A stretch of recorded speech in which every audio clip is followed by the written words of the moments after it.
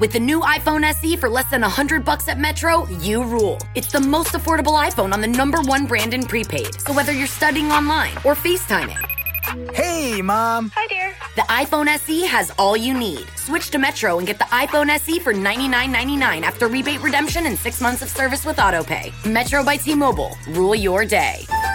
Limit 1 per account/household. Requires port and ID validation. Not valid for numbers currently on the T-Mobile network or active on Metro in past 90 days. Restrictions apply. See store for details.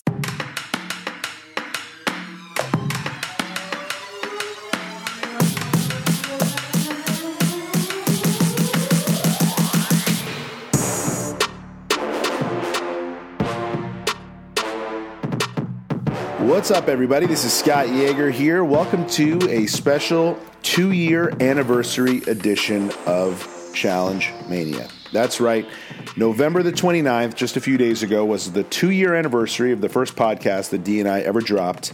And we thanked you on Friday. We want to continue to thank you today as we are recording this. This is going to be a special 2-year anniversary episode of the podcast. It's going to be a 2-part episode. Hopefully there's something for everybody here, even if you are a patron who has gotten the Fresh Meat Podcast in already. We're going to close this podcast with part 2 of the Fresh Meat Podcast that we did a few months ago for our patrons over at patreon.com/challengemania. So you will get the back half of that. It's about 90 minutes or so where we break down that season of Fresh Meat. It is a banner season of the challenge. I encourage you guys to stay tuned for that. But even if you are one of the pod squad who heard that months ago, there is going to be something here for you, because the first part of this podcast is going to be a bit of a Ask D anything or Ask Us anything kind of thing. Very sort of retrospective type questions, very Challenge Mania based questions, but a lot of fun stuff. We took to patreon.com/challengemania to get questions from you guys, and we'll answer those at the top of the podcast. But before I even bring in Dee, before we plug some of the live shows, before we do all that, I encourage you guys to just listen for a second. I know you guys like to fast forward through these intros here, but I do want to extend some thanks and some gratitude to people who helped Challenge Mania get to where it is today, 2 years in. This is something where if you had asked me when we started doing it, what's the goal here? I was going to say, hey, look, I'm getting married in February. Derek's been bugging me to get this challenge podcast going. I mean, truth be told, Derek and I had consistently remained in contact for about 7-8 years since we had last done podcasts together back in 2012 or so. And every few years we'd kind of, touch base and, maybe we do a podcast, and it kind of never came to fruition. The timing was just perfect in November of 2017 because he had just coming in second on the Dirty 30. I had just left a company I was at for 4 years where, truth be told, I was so up to my neck in production responsibilities, handling a ton of shows at the same time, one of which was a 24-episode show we were doing for NBC called Give, where I was also the narrator. I did not have enough time to be doing a podcast full time. In fact, I was doing these interviews for the Sound magazine where I would just do, I would interview Billy Bob Thornton, and I wouldn't even run the audio and bother plugging it as a podcast and doing all the stuff that I used to do in my younger years because I just didn't have the time for it. And, I didn't think there was a way to monetize it. And although for vanity's sake, I would think it was cool if I could have an interview where I interviewed Billy Bob Thornton on the internet, it just wasn't worth my time in comparison to the stuff I was being paid to do by the company I was at. So I leave that company, and Derek coming to a close on Dirty 30. He had also already filmed the Mercenary segment for Vendetta, so he knew he was going to be involved in that. But we had this nice chunk of time in between that and my wedding that was coming up that February to be able to, give Challenge Mania a shot. So we did, and truth be told, I thought maybe it would be a stopgap filler and I'd be back at a different production company or working for a different show come springtime 2018. But thanks to you guys, thanks to the downloads and the traction we got almost instantly, I was able to use some experience that I had garnered in production and also the failed podcast experiment I had done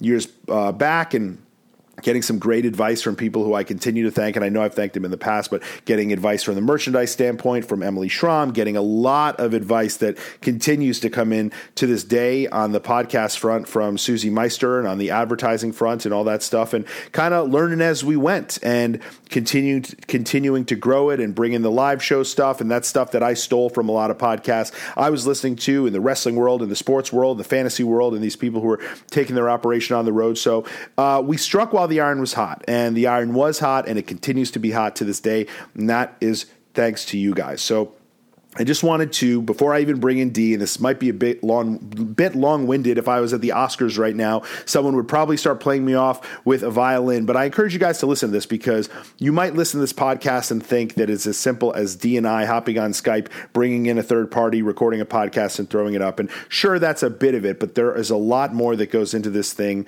than you might know. And I just want to make sure those people know how thankful we are, and know that you listening knows how thankful we are to you and to those people as well. So thank you to everyone who's ever come on Challenge Mania over the past 2 years. A lot of them have come on multiple times. Extra special thank you to those people. Everyone who believes in what we're trying to do here, every cast member or someone associated with the show who's been a part of a live show or a viewing party, or even gets what we're doing and appreciates it, even if they haven't had a chance to be involved yet, if they haven't made it on the podcast, if they're too busy, or if they prefer not to for whatever reason.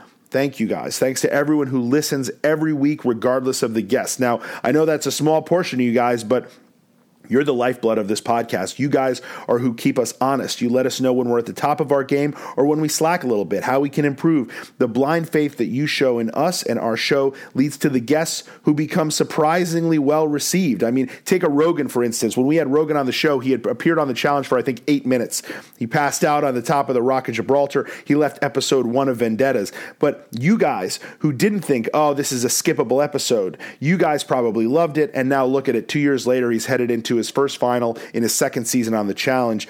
And I think a lot of people are going to go back and listen to that episode that we did. And I think it was the first or second quarter of this podcast, and go back and appreciate it now, knowing he is here to stay in the challenge world. It's so funny. I actually went and reran that podcast. I call it a Challenge Mania Rewind, and that did almost 20,000 downloads. So apparently a lot of you guys were like, Rogan? Really? They had Rogan on? Yes, we did. But a lot of you guys knew when we did at the time, and a lot of you guys give us that blind faith. So thank you. Thanks to anyone who's ever told anyone about our show. Thanks to anyone who subscribes, who rates, who has rated, who has reviewed, which if you haven't, you can go ahead and do that on Apple Podcasts, wherever you get your podcasts. 5-star review is, of course, preferred. Thanks to those who follow us on social media. Follow us on social media. Derek MTV on all platforms. Myself on Twitter, at Shot of Jaeger, on Instagram, at Scott of Jaeger. Thanks to those who play a part in the challenge conversation on Wednesday nights. I know I have fun live tweeting that thing and coming up with screen grabs. And thanks to those who share those and retweet those and like those and keep the conversation going, because that's how a lot of people get involved and find out about our podcast. Thanks to everyone who participates in our Facebook group or page, facebook.com/Challenge Mania Podcast. But also thanks to all you guys who maybe have only listened once. Maybe it wasn't for you. Maybe you listened once because your favorite was on. Maybe you came back. Maybe you didn't. Maybe you only listened from time to time. For whatever reason, even if you've given us a chance, we thank you. For those most dedicated who come to our shows, who purchase our merch, who support our show in any way, many ways, we cannot thank you enough. To our patrons, the Pod Squad, we would not be here today if it wasn't for you.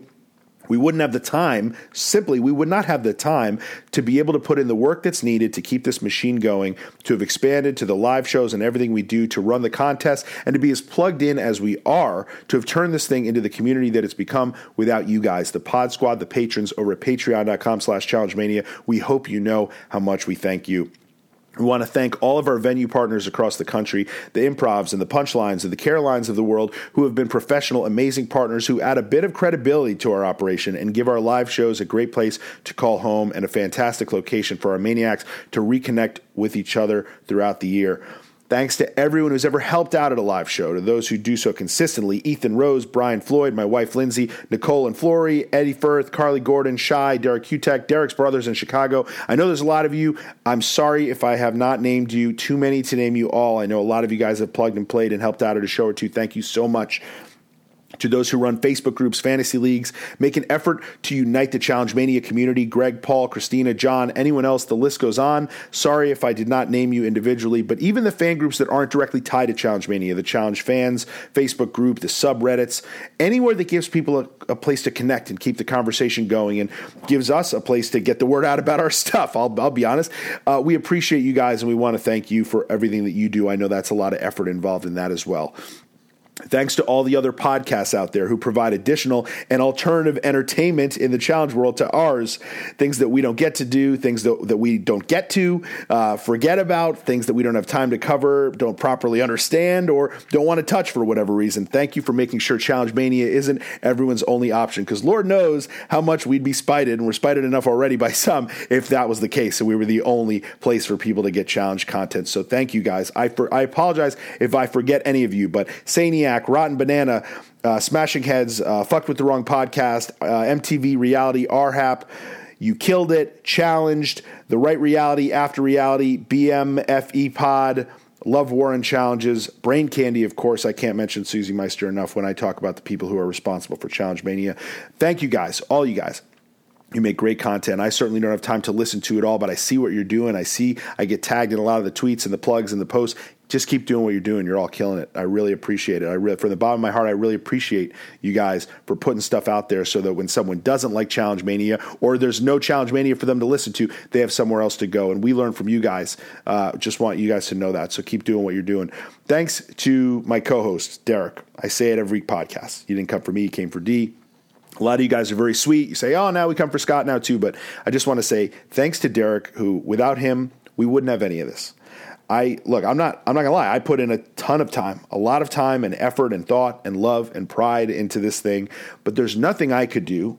There's no amount of effort I could put in to recreate a 10-season challenge career, one during which he garnered the respect of all or most of you and every single cast member he came in contact with, besides maybe Wes, and I patched that up last year, and I think you guys all enjoyed that podcast. Without that fan base, we wouldn't have had a shot to put together a podcast of this magnitude. And without the goodwill that he has within the challenge community, we wouldn't be able to bring you the who's who of the challenge world week after week and bring them to stages near you. If anything, I'm the one who screws up some of those relationships, and I apologize for that. If I forgot any of you by name, anyone who thinks, look, I'm truly sorry. It's not possible to mention everyone by name, because even if you've been a patron of Challenge Mania for 1 week, 1 day, 1 second, I wish I could name you, and I hope that you know that we appreciate you and anyone who's ever been involved in some capacity. I just want, the point of this intro is to let you guys know and remind you that Challenge Mania is a collaborative effort.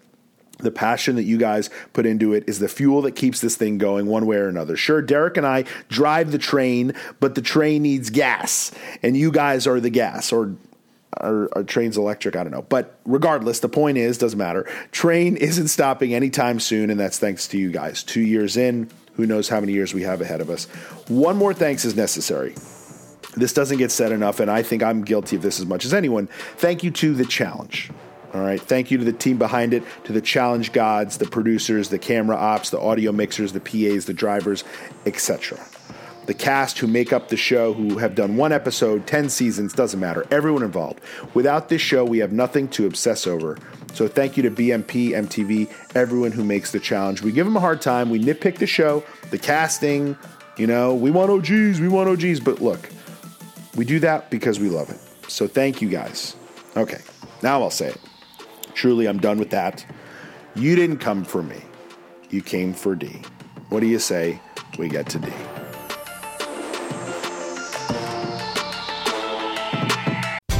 Behind every company, there's a time-tested engine keeping it moving. After earning his master's in accounting degree online from Grand Canyon University, Isaac's helping drive his client's business forward by identifying efficiencies and building business models. He's become a core team member, keeping clients on budget and ensuring their success. What do you think accounting careers look like?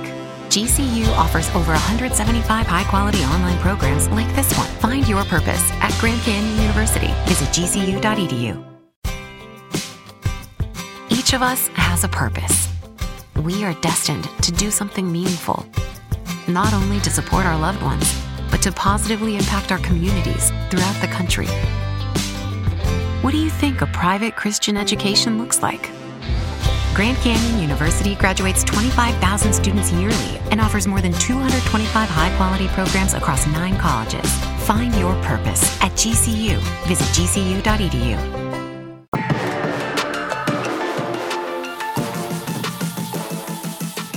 All right, everybody, as I said, you didn't come for me. You came for D. So on the line right now, celebrating our 2-year anniversary of Challenge Mania, he is the Corey Matthews to my Sean Hunter, the Eddie Winslow to my Waldo Faldo, the Zach Morris to my AC Slater, Mr. Derek Kaczynski. What's up, buddy? Yeah, I only know a few of those people, by the way. Eddie Winslow, who's it? Corey Brooks. Yeah, you pretend I said Corey Brooks. The Corey Brooks to my Paulie Calafiore, the Natalie Negroni. I know where we're at. Yeah. No, Corey Matthews. More challenging. Okay. Cool. Corey Matthews is Boy Meets World, and his buddy Sean Hunter is the guy with the hair. Right? That guy. Yep. Eddie Winslow is my man from Family Matters. Waldo Faldo's his like goofy best friend. Yeah, Steve. Yes. Not Steve Urkel, but like the buddy. Was the man. Yeah. Nope. Waldo was the Steve man. Urkel was like the Screech to your Zach Morris and AC Slater. Got it. Exactly. I'm in it.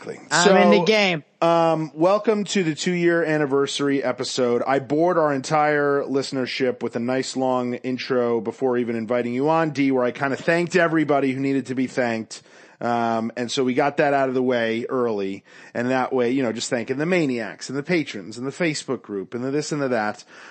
So to be honest with you, everybody's probably stopped listening, but if they haven't yet, we are going to reminisce about the last 2 years of Challenge Mania. We're going to take some Challenge Maniac questions and ask D anything, if you will. And then we're going to end this podcast with the last 90 minutes or so of our glorious, jam-packed Fresh Meat 2 podcast. Oh no, sorry. Part 2 of our Fresh Meat podcast, which was, one of the best things we ever did, at least this year, I think. So that'll be really fun. But D, 2 years as of last Friday. What does that mean to you? I want to make sure, you said you thanked the this and the that and the maniacs and the patrons and, but did you thank the Paulies, the Cars, the Ashleys, the Jordans, the Torys, the Hunters, the Tonys, and everyone's all of our guests that have come on multiple times and have showed up to our Challenge Mania Lives, because those are the people I want to thank too, in case you missed it, because I didn't hear it. Yeah, so yes, I did that. Cool. I thanked all of them without naming 11 random cast members. I sort of said everyone who's done the podcast, even if they did it once, everyone who's done it multiple times, everyone who's done it. Yes. So, Perfect. Yes. I actually wrote it out and read it like a big long acceptance speech. So, I think I got to everybody. So, and that way, without, picking and choosing a couple cast members to name, I think they all know they're part of this, wacky wild family that we've created. So, the thank yous have been out of the way on my end, at least. If you want to thank a few people or thank the Durrells, the Mark Longs. Sure, exactly. All those people from the beginning, the people that came on here from the beginning, man, and just continue to, come to the shows and stuff like that, and all the future guests, I saw a Maddie retweet on the on the Instagram story today. I'm excited for the future also. It's been like you said, it's been a wild and wacky ride. We didn't know exactly where it was going to go or how it was going to get there, but we just kept fucking plugging away. And with, all the people that we thanked and some of the people not mentioned, I hope you even got the Craigs in theirs and shit, even the Al Carmona helping me out here and there. Some of the other people that, people don't know about. There's so many people that we could probably thank that I'm not sure we got to. So, shit, if you're out there and if you've been a part of this journey, if you've come to a show, if you've listened to a podcast, if you've been a part of this in any way, shape, or form, truly thank you from the bottom of my heart. I appreciate you more than you know. And I hope that I express that when I see you in person, or I shake your hand, or we have a laugh together or a drink together. I hope you guys all sincerely understand that from the bottom of my heart. Thank you for getting us to this 2 years. Yes, well said. And even just in saying that, you did remind me that there are a couple people I did forget. So Craig Marrier, as you mentioned, who does every little bit of artwork and even puts together some of the flyers and stuff that we do. I mean, he is as big of a part of this as anybody. And I think I'm going to see him on Wednesday at our little viewing party here in New York City, if the snow doesn't keep him and the missus all the way up in Connecticut, which it's been kind of gross around here. But if not, we'll see Craig in the house at East End Bar and Grill. But big thanks to Mr. Craig Marrier, of course. It really is. It's hard to to reach out to every single person that has, played even the smallest part in making, Challenge Mania, grow into this, it's the radio station, man. I really do feel like it's somewhat, some sort of like a challenge radio station, challenge-y, after showy, little bit of that ESPN, that we like to call a little bit of that challenge sport. It's an extension of the challenge, and it's because, everyone's really, bought into it, whether, it's on the patron side or on the cast side or Challenge Mania Live side or if you bought a hoodie from the shop, or just all of it, man. It's so hard to get to everybody. So, I can't thank them enough. It's Thanksgiving, we're just a little past Thanksgiving, and like, I didn't really get a chance to, say thank you to everyone that showed up to Challenge Mania Live Chicago. That was an awesome show. Thank Mike the Miz, for being so, gracious with his time after the show and just so hospitable, at his event. And even a guy like that, man, he may have popped in that Challenge Mania Live Chicago, dude, and made it even more awesome. No pun intended. Zero pun intended there. Swear to God. But we got a lot of questions about Challenge Mania Lives and some of our favorite moments and stuff like that from the podcast Challenge Mania Live. So start thinking of those, D. We'll get to those. A lot of you people have been asking, when are you going to do an Ask D Anything again or an Ask Us Anything again? So we're going to do some of that this week. We're smack dab in the middle of a 2-part, we believe, finale here for War of the Worlds Part 2. So it's one of those things where it's not the best week to bring somebody on and talk about the status in the middle of a final here.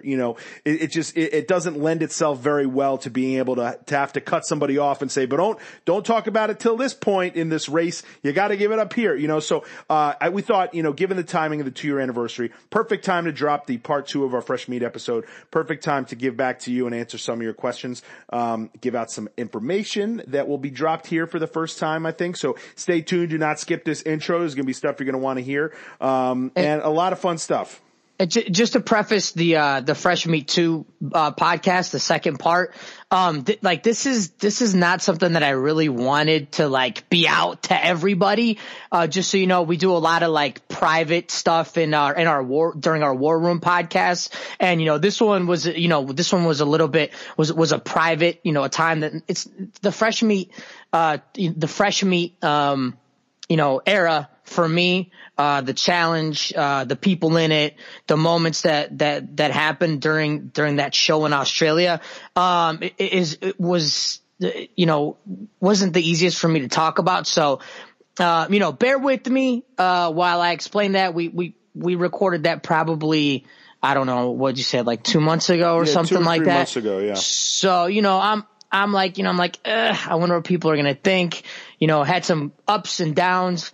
And, some moments that I'm proud of, some moments that I'm not so proud of. And, I guess, you guys are going to hear it. So, yeah. I think they're going to dig it. I think they're going to dig it. And they're definitely not going to hate you because, a big part of that season, I think that season is a big part of the opinion people have of you. And of course, that season was the debut of a lot of Challenge cast members, but in particular, the first ever Challenge Mania Hall of Famer, DM Brown. And I think that, people had asked, we just did this big tribute to Mark Long in Chicago. We're going to do tributes for some of the other inductees. And truth be told, Landon hasn't really gotten back to us about having gotten inducted, and Coral, not so much. Don't know how much she cares. Evelyn's obviously off the map. Diem, obviously, sadly, no longer with us. But this, I think, can kind of serve as a tribute to her in a way. The idea that we went back and we relived your first moments with her and whatnot, and talked about, you and her very closely, especially in this part 2 of the podcast. Part 1, we kind of broke down the combine, went over a lot of the scores there, talked about the cast as a whole, and we continue to do that as we kind of bleed into learning about your and Diem season as a whole and how you guys came up short towards the end. So that's what you'll hear for the back half of this podcast. I encourage you all to check it out, especially if you haven't heard it before. If you're a patron, who has heard it before, because I know a lot of you guys listening to this are some of our most dedicated listeners and maniacs. You're members of the Pod Squad, where every Wednesday you get the War Room. Every few months you get a bonus podcast like that, the Fresh Meat Podcast. I believe we're going to be doing one for Gauntlet 2 coming up in the off season. And you guys have heard that podcast. So we wanted to make sure we had some new content for you guys as well. So I took to patreon.com/challengemania, gathered some of your questions. We're going to answer those for you here today. Hope you enjoy it. Just want to give a quick shout out to Alyssa Thompson. Alyssa Thompson was the highest scorer among Challenge Maniacs last week in the Thanksgiving Day DraftKings contest. She's got tickets coming her way. She's got the $1,500 in DraftKings travel expenses coming her way. She had a point total of, and I had them give this to me because I know a lot of you guys listening who maybe came up short want to know how close you were. A point total of 175.8 was the winning score among the Challenge Maniacs. So if you guys played last week and you did not hit that, you know how far you were away. I think that is going to be our last DraftKings contest of the year. So I want to take the opportunity to thank DraftKings, who have been a great partner and sponsor over the first 2 years of the podcast. Here's to hopefully many more with them. And while we're at it, why don't we, I know we can't name all of them, but I mean, look, the Brooklynens of the world and the Omaha Steaks and the BetterHelp, who's a sponsor on this particular podcast, and the Trust Brothers CBD company, and all these sponsors who have taken the opportunity to work with us over the past 2 years. They have contributed to the success of the show and the furthering of this mania as much as you guys have. So thank you to those brands. And the eHarmony was very early on with us, and Quip, our favorite electric toothbrush, and Care of Vitamins, and so many products and companies that we've had the pleasure of working with over the past 2 years. And hopefully we can continue to work with them, continue to work with any products you guys may have. Feel free to email us, challengemaniapodcast@gmail.com. And thanks to everyone who's helped garner those partnerships for us over the past couple of years, because as much as the Patreon keeps us going, and you guys and your continued ears keep us going, those businesses help keep us going as well. So thank you to anyone out there listening who's purchased one of those products and, bought some sheets from Brooklyn, or bought a toothbrush from Quip or something like that, and enjoyed the stuff that they put out. And in the process showed them, hey, good on you for hooking up with Challenge Mania. We listen to that podcast. We listen to what they say. So thanks to everybody for that. It's a big part of the show. Yep. And, just to tie it all in, you mentioned, this is kind of, the episode coming up, or the episode we had just saw was the one where CT sort of had this, major moment where, he was like the other player, the second player to actually, it seemed like he's, making big moves. We already knew, like, the numbers, the Kara's side, Paulie's side, Cam's side, Kaylee's side, like, we know that they're kind of running the game.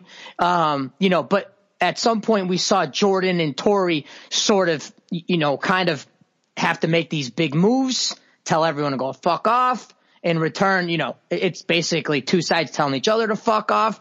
And now we see CT jumping in the mix and saying, "Nah, I'm playing my own game. I'm going to tell everyone that this is how I'm going to do this shit." And, it kind of threw people for a loop a little bit. It seemed like Paulie, sort of thought that, this was, he saw every move. He knew, he's kind of, watching this thing from even people's mannerisms, like we had him on the podcast talking. And, we see CT sort of, make this major move, and it's right before the finale. So 60-minute episode last week, Scott. Are we going to get another 90-minute episode coming up here for the finale? 2 90-minute episodes are going to stay at 60. I think there's 60 back-to-back 60-minute episodes here on out. Okay. Yeah. Okay. Yeah. Yep. If anybody's in New York City this Wednesday, we're going to be watching the episode of The Challenge, and I believe we're going to kick the sound on early at 8 o'clock and watch Survivor 2. 8 o'clock to 9 will be Survivor. 9 o'clock to 10 will be The Challenge final, at least part one of which that's at East End Bar and Grill on 87th and 1st. It's free to attend, but please, I encourage you guys, bring cash for the raffle. We're going to do a raffle.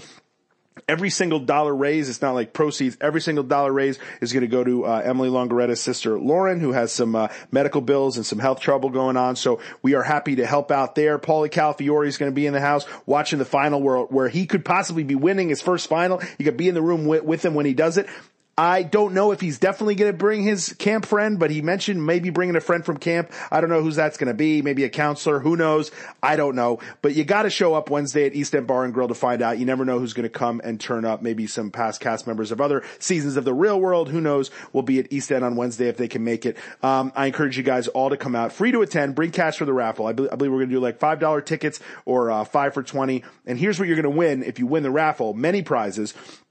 One thing, D, we're going to do is whoever wins the grand prize of the raffle is going to get to come on a future Challenge Mania podcast. So something you cannot buy. This is a priceless thing. This is not Meet the Patrons. We're going to let someone come on, a little guest appearance, chat with us on Challenge Mania, what you are listening to right now. Google Play, iTunes, Apple Podcasts, wherever you get your podcasts, you can come on our show if you win the raffle on Wednesday. We're going to give away some signed Mark Long posters, some signed Challenge Mania Chicago posters, some signed Challenge Mania San Francisco posters. Going to do 2 VIP tickets to a Challenge Mania Live. So a lot of great prizes you can win. All you got to do is it's $5 for 1 ticket, $20 for 5 if you want to better your chances or buy however many you want. And it's all going to a great cause. Our good friend Emily Longaretta, of course, from Us Weekly, who will be there on Wednesday. Her sister could use all the help that you guys can muster up. And even if you can't attend or you just want to participate and donate from home, if you go to Emily's Twitter at Emily Longaretta on Twitter, she has it in her pinned tweet, kind of explains the story and the health condition that Lauren has and how you can help donate and contribute there. Yeah, everybody show up. Someone else from Camp Paulie's going to be there. Yeah, maybe or maybe not. Who knows? Maybe we'll not. Find okay. out. I just know. I have a feeling. People are like, "Oh, how come I didn't?" I'm just saying. Always good to speculate. So speaking of live events, and you mentioned I'm having a big episode last Wednesday. It's in a couple weeks now, D. We're only about 3 weeks out, 2 weeks out of this Friday from Challenge Mania Live Miami, our last live show of the year. CT Tamburello going to be on our stage with Nani Gonzalez, Josh Martinez, Mark Long, Miami Improv, Saturday, December 21st. Tickets for the meet and greet still available. I think maybe because it's the holiday weekend, flights to Miami, not the cheapest given that circumstance, but, Florida, guys, if you live in Florida, where are you? Come check this out. Challenge Mania Live Miami, and, a lot of tickets sold, but some available for the meet and greet. You can meet CT, you can meet Derek, you can meet Nani. Myself, obviously, I wander around the meet and greet talking like an idiot the whole time. Josh Martinez, Big Brother 19 winner, and of course, Mr. Mark Long, the Godfather himself, will be in the house of the Miami Improv. Tickets to that at challengemania.live, as well as to tickets to Challenge Mania Nashville on Saturday, January the 25th. Only 2 shows officially on the calendar that you can buy tickets to, but pretty soon, I believe this week, maybe next week, but I think we had it earmarked for this week. We're going to be putting tickets on sale for Challenge Mania Live Tampa, D. That is Saturday, April 4th, Tampa Improv. So stay tuned for that. First crack at tickets will go to the Challenge Mania patrons as always. But that's going to be a good show. I've already started texting some cast members, trying to fill that one out. That's going to be, I think, a really big one. Yeah, it's WrestleMania. WrestleMania the day of, right? weekend. Is that the day of? WrestleMania is the day after. So Sunday. Yeah. So who knows? Obviously, you were talking about it in Chicago. What we were hoping may or may not happen. We're, fingers crossed again, but who knows? Who knows? Who knows? Maybe Paulie's camp friend will come. No, I'm just kidding. Okay. Let's get to some questions. Oh, before I even get to questions, this is huge. Black Friday, Cyber Monday. Okay. Why don't we just call it Mania Week at challengemania.shop? We've got French Terry hoodies at a price that you can buy. It's at a t-shirt-like price for a hoodie. We want to make sure when you guys are cozied up all winter listening to Challenge Mania that you are properly encased in a Challenge Mania hoodie. So you can get a French Terry hoodie for $29.95 all week. You can get a sponge fleece hoodie for $39.95. That's the cheapest either have ever been. We're going to run this through Friday.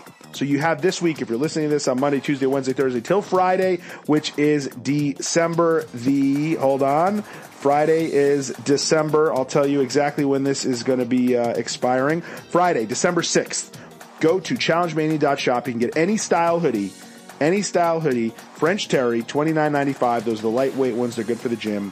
Or the nice, cozy, thicker, softer, more comfy ones, the sponge fleece for $39.95. I encourage you to take advantage of this. Black Friday, just one day? No. Cyber Monday? No. We're doing a whole week. So What's go that check called? It out. What's that called? I think Mania Week, right? Why don't we just call it, Shop-a-Mania? Hoodie Mania? How about Hoodie Mania? Hoodie Mania over at challengemania.shop. It's got the worst ring to it of all time. Okay, you ready to get to some questions? Yep. Okay.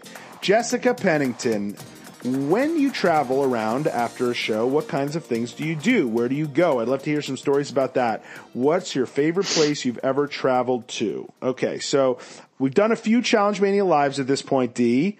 We've gotten to do some cool stuff in those cities. You know, any funny stories or fun places that we've gotten to check out when touring the country here so far? Yeah, no, I mean, there's a bunch of stories, right? Like, I don't know. I go back to our Denver stuff. That's what I was going to say. Garth Brooks. Yeah, Garth Brooks, Chase's Bar. I mean, it was like, that Mile High Stadium was so, I mean, it was crazy. We were like 6-7 rows back from 80,000 people. Most people ever in that stadium. It was like the tamest concert I'd ever been to. I mean, it was like, but in a good way. I don't think we could have handled from where we were and whatever. Yeah, I don't think we could have handled Slayer. You know, I think that was perfect. Yeah, no, I'm just saying I'd never been to a country concert. I'd never been to Mile High Stadium. I had never been at a sold out 80,000 people. And again, like I said, I've never been to a concert that was so like, tame and controlled and proper and respectful. Getting in was a bitch, though. That was rough. Getting in was funny. I don't know if we want to tell that story, but that was a good story. We kind of like, Oh, I'll tell the story and I'll just kind of condense it Cliff Notes fashion. So I'm going to put it a lot mild. So we roll up the line to enter the stadium. They're going to hate us. Get through the metal detectors, but karma. This is what happens. This is what happens when reality TV cast members get together. They get in trouble. It is. Good karma. So there's a long line, really long line. You got to go through metal detectors, etc. And we kind of cut the line. We did like we cut the line a little bit. Right? Let me help this a little bit. I'm walking through. I think Chase sees someone that knows him or he knows them or whatever. And of course, we're like, oh, where'd Chase go? Oh, there he is. And he kind of calls us over. But to a lot of people in line, they look at it as who are these people? They just cut. And I think someone people just cut. Right. So long story short, we get in. We get in through the metal detectors. We get in the bag check, etc. And Kellyanne's got the smallest bag in the world. I mean, like, she's not bringing in a duffel bag. She's bringing in like something between a clutch and a small backpack. And they say, sorry, that's too big. You can't bring it in. And I'm looking at her and I'm looking at the line and I'm like, and the option is throw it out or put it in a locker. Okay, sir, where are the lockers? On the other end of the stadium. So what happened was, Chase went in and all the tickets are on my phone. And I'm trying to like text her a picture, but there's no service. There's too many phones in the area, whatever. Long story short, we have to stand there. I know I stand there. You stand there. A few people go in. Chase goes in, I think. But you and I have to stand there while Kellyanne and her lovely boyfriend go to the other side of the stadium and find a locker and put the bag in a locker. This takes so long that by the time stand there, I was sitting on the ground waiting. The time that they got back, the line was done. So basically, we cut the line. We got in before about 500 people, but then by the end of it, with this bag ordeal, we were the last people in the stadium. And then the bottleneck to get in through the tunnel was just an absolute mess. Well, here's the karma. Here's the karma. My dumbass is sitting there on the ground, and guess what? Every person that saw me be one of the people that cut walked right by and saw my dumbass sitting there on the ground. Like a kid who got in trouble. So, that's what we get. That's what we get. It wasn't my idea. I'm just saying I was along for the ride. That's why we get. That's what we get for cutting the line. But so that was really fun. And as you mentioned, Chase's Bar. What was cool about that weekend is that Chase, who a lot of people, and I mentioned this before. We've talked about it again about how it's like a guy like Chase from The Bachelor has this big following from The Bachelor, comes on, not the strongest showing on the challenge, obviously eliminated early, but was such a great part of that, Denver show that we did. And he has this great bar that he has, Revel Social, that we got to do a post-show party at. We got to do the brunch at on Sunday. And it was so cool having this home base in Denver that really smoothed out that weekend. So shouts to Chase, and that was a really cool one. But on top of that kind of started our little, I don't know if it was the start of our efforts to kind of do more at our Challenge Mania Lives with like a brunch to kind of see our patrons. We even had more. Remember, we had more on tap for that weekend. We were supposed to do this workout at Emily's gym. That fell through. I don't even want to talk about that. Yeah, we don't have to talk about that. We don't have to talk about that. But yes, we went big on that weekend because I think you know, we thought Denver. So the thing with Denver was we're like, you know, Denver, not necessarily, you know, it's one of the small, I mean, it's a big city in comparison to some other cities, but in comparison to say Los Angeles or Chicago or New York, you know, what we liked about, come to Denver for this show is we were like, let's make it this big weekend. Let's have the workout. Let's have the post-show party. Let's have the brunch. And we were trying to take advantage of the fact that we had a friend who had a gym and a friend who had a bar. And we forgot to take into account that the friend who had the gym might have better things to do. But regardless, you know, it was a very fun weekend. And it was one of those things where, yes, I think that might have been the start of kind of, you know, adding things to the fold here. We then did a post-show brunch in New York City after the show for your birthday that a lot of people came to. Kenny Santucci came by to say hi. That was a cool surprise. But I'm the kind of guy, I like to maximize these weekends. And, you know, when we go to a city, I like to, you know, if I have enough time, I like to look up on the phone and find a good place to eat or whatever. I might go get a beard trim or something like that. But I like to look what's on the calendar. Hey, is there a concert we can go to? Is there a game we can go to? We've had some really good luck where we were in DC for our show a couple years ago, and one of our buddies who helps out with Challenge Mania, and also comes to a lot of our shows, Mr. Brian Floyd, works for the Wizards and Capitals. So he was able to hook us all up and take us to a Capitals game. We were even able to give away a couple tickets to some Maniacs that day. Then flash forward, we end up being in Chicago. Did not pick this on purpose, but it happened to be the weekend where the Wizards were playing at the Bulls. So he was able to hook up some tickets to that. You guys know that last weekend we did some wrestling related things. We got to check out SmackDown. Miz was cool enough to bring us backstage afterwards. The first time we ever did a show, D, remember, was here in New York where I wasn't traveling, but guess who happened to be in town that weekend as well? Was the Governor's Ball, and headlining was your favorite artist, Eminem. So I got us some press tickets to that. We went out. You happened to be on the one-legged scooter at the time, which was a bitch to get around in, but it worked out because everybody at the show was super nice to us. We had people driving us around in golf carts. So that was cool. So yeah, I mean, well, look, we've made the most of some of these Challenge Mania trips. It's been really fun. Here's one more goofy ass moment, and it's kind of good and it's kind of bad. But like I said, this is kind of what happens at, you know, Challenge Mania Lives. You come and experience one of these Challenge Mania Lives, like, we're going to have fun. We even, you know, if we're going to do an extra hour or something like that at the, you know, at a place, you know, next door, across the street or something like that, like, we really try to, you know, make this a cool experience for everybody. We were in San Francisco, and I grabbed I was getting a drink, and they had a fruit bowl. Oh my God. They had a fruit bowl, and I touched the grapefruit. You know what I mean? It was like, I don't know. They use for like a zest. It's like they use it and they shave the top. Yeah, they use that for drinks. I didn't know that. I didn't know that. Okay. So let's just say, I'm starting to get a little tipsy or whatever, you know, getting a little loosey-goosey. You know, I like to have fun, and, you know, and I grabbed and they got mad, you know, and so Scott kind of notices that, you know, all right, well, you know, we've been here long enough. Maybe it's time you go and just like hang out with the fellas and their wives. So, when me, Darrell and Abe and Kahutta and Darrell's wife and Abram's wife went back to the hotel, we just had this like awesome time, just like catching up, bonding, you know, having some drinks, just like, you know, it was just like, for me, it was just like this family oriented situation that like, I'm not going to be able to get with these guys, anywhere other than, you know, like a Challenge Mania Live or something like that. But at the same time, you know, we're hanging out with the patrons, we're hanging out with some of the people from the meet and greet, you know, afterwards. And I'm also kind of getting a little bit of this, you know, this love from, you know, from the cast that, you know, we wouldn't normally get these moments that, you know, we don't get to capture all the time. So, you know,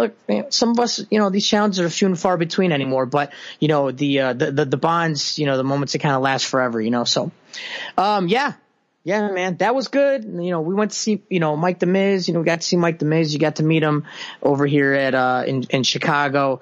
You know, again, I really enjoy those times where I can kind of get a little bit of alone time with these guys or these girls that, you know, we've done these challenges, and it's kind of like, you know, just that, you know, those extra, that little bit of extra time that, you know, we don't get to do all the time anymore. Well, look, it's selfishly, look, SmackDown was cool, but before we went to SmackDown, we went and got dinner, just you, me, Mark, and Jamie. That was pretty cool. You know, love that. Yeah. Yes, it's just those like conversations, you know, over dinner, where it's just like catching up, like, where's Jamie Murray been? You know, what do you do? You know, come to find out he's actually, maybe, and I don't know if I'm allowed to say this or not, but he may be working for one of the presidential candidates, coming up, and as the main hub in Chicago. So it was like, man, it's just like these people, their lives are still entertaining and just continue to just like. I mean, Mark, what a great time he had, didn't he? Was he just having like the best time at the show? Yeah. Before and after everything, it was so cool to see. You know what I mean?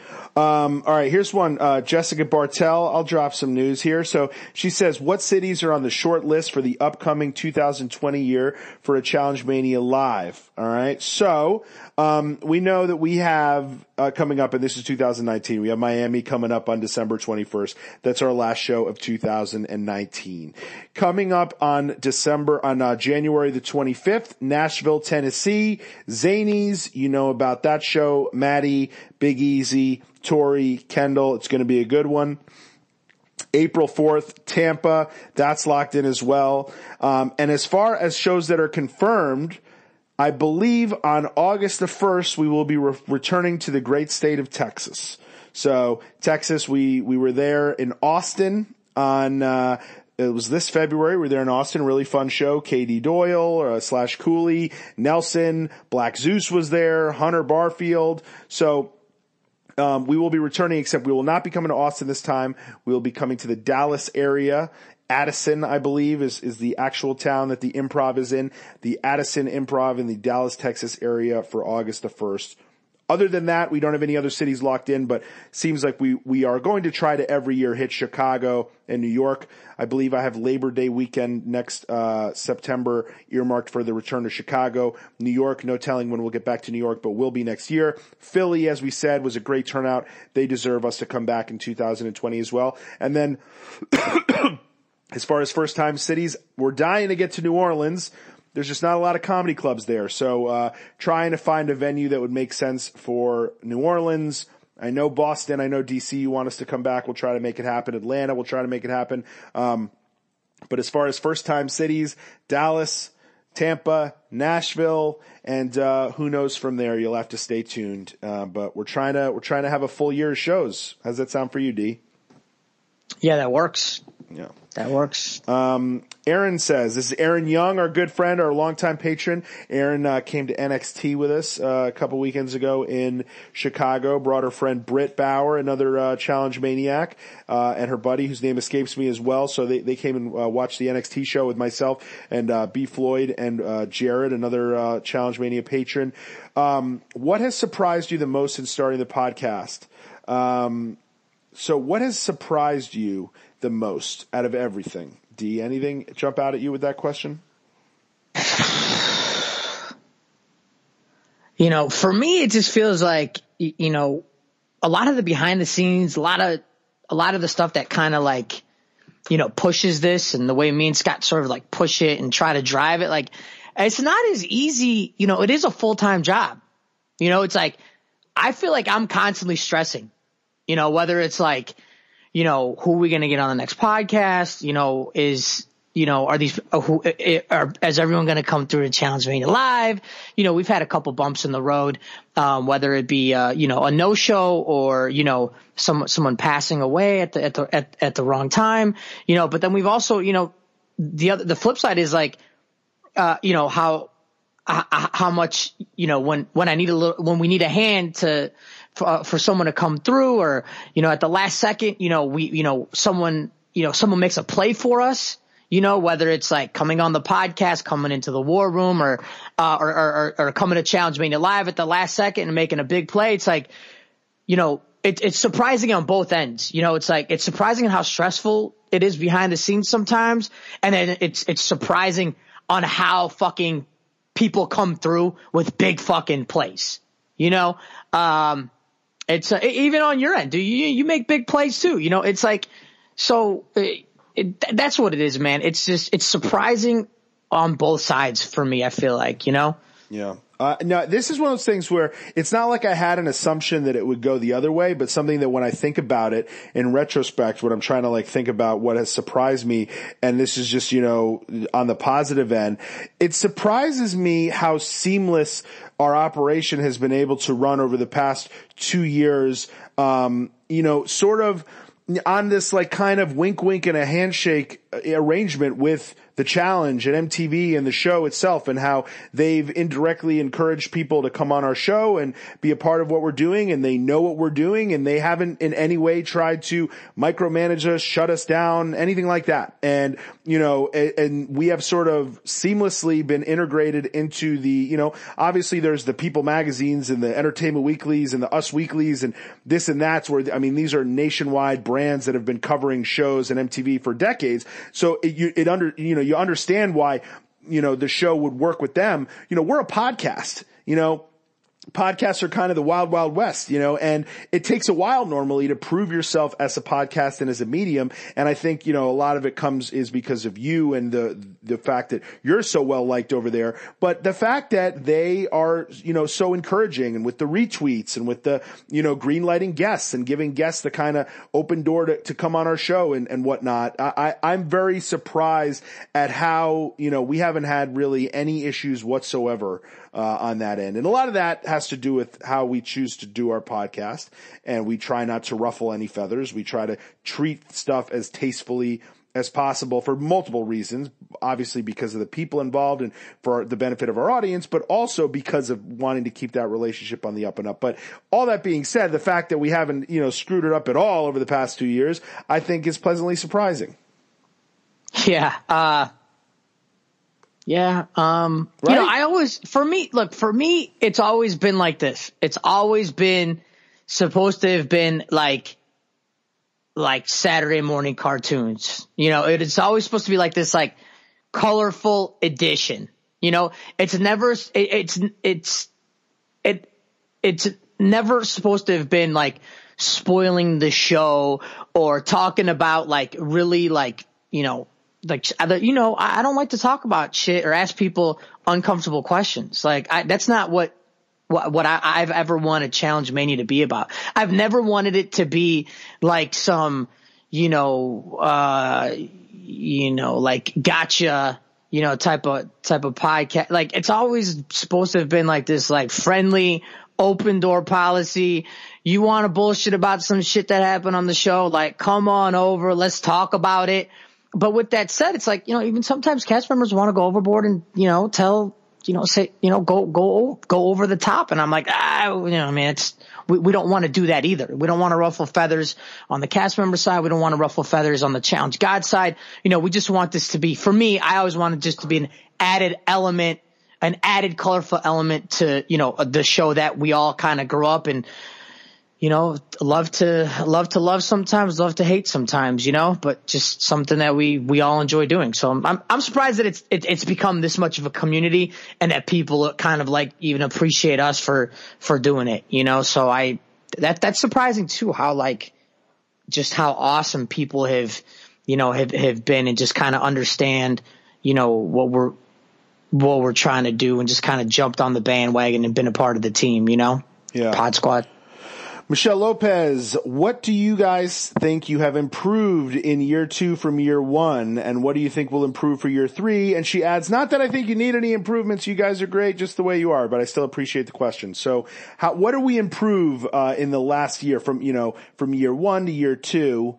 And what do you think will improve for year 3?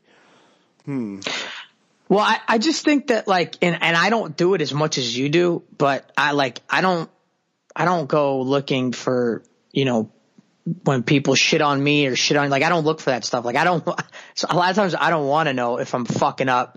But when I do hear it, it's just like, you kind of make, some sort of a conscious effort, to make a small change, even if it's like, someone, screaming from the rafters that you really don't care. You still kind of like take people's, thoughts into consideration, and you just kind of like try to make changes here and there, whether it's, whether it's, being an open platform for everybody or, Just that's it. You know, for me, it's just like this just needs to continue being an open, friendly platform for everybody to come on and feel comfortable talking. So.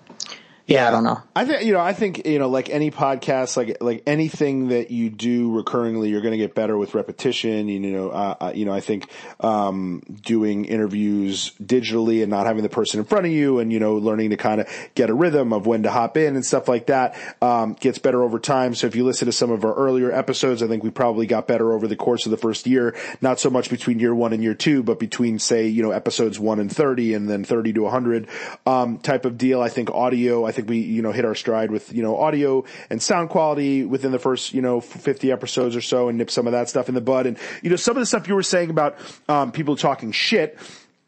What I do is I take like a nice, rake, and I kind of rake the shit by like a pile of leaves, and I sift through it. And, between all the like, these guys suck, and like, why do you listen to that podcast? Occasionally there's some like thought-worthy or thought-provoking constructive criticism. And if you hear the same few things over and over again, and you think, okay, maybe we do spend too much time on that, maybe we don't touch on that enough, etc. And we do try to build on that stuff. So, I think that we've hit a nice pattern here, and I think something that what we started to do towards the end of year 1, I forget exactly when we started doing it, but as far as kind of offloading the majority of the episode by episode content onto the War Room, and we haven't always called it the War Room, but what we do over there at patreon.com/challengemania has really freed up the interview podcasts to not necessarily have to be tied down to a specific episode. Now, obviously, depending on the timing of when we have someone on, we might touch on that season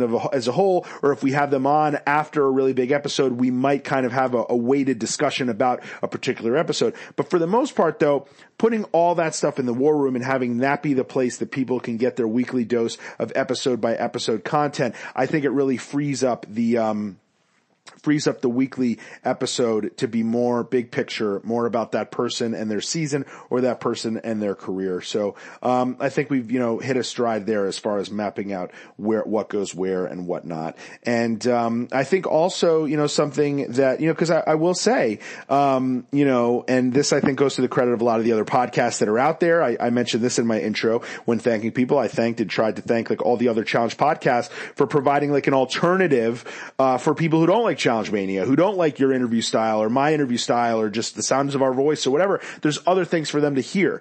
I feel like I don't read or hear as many complaints about our show anymore. Sure, I'm sure we've gotten better as well, but I think there's also other places for those people to get their challenge content without having to feel like, somebody handcuffed me and put me next to a speaker where I have to hear Scott Yeager and Derek talk about the challenge, So, I think that's improved as well. There's not so many people hate listening to us as there were maybe in year 1.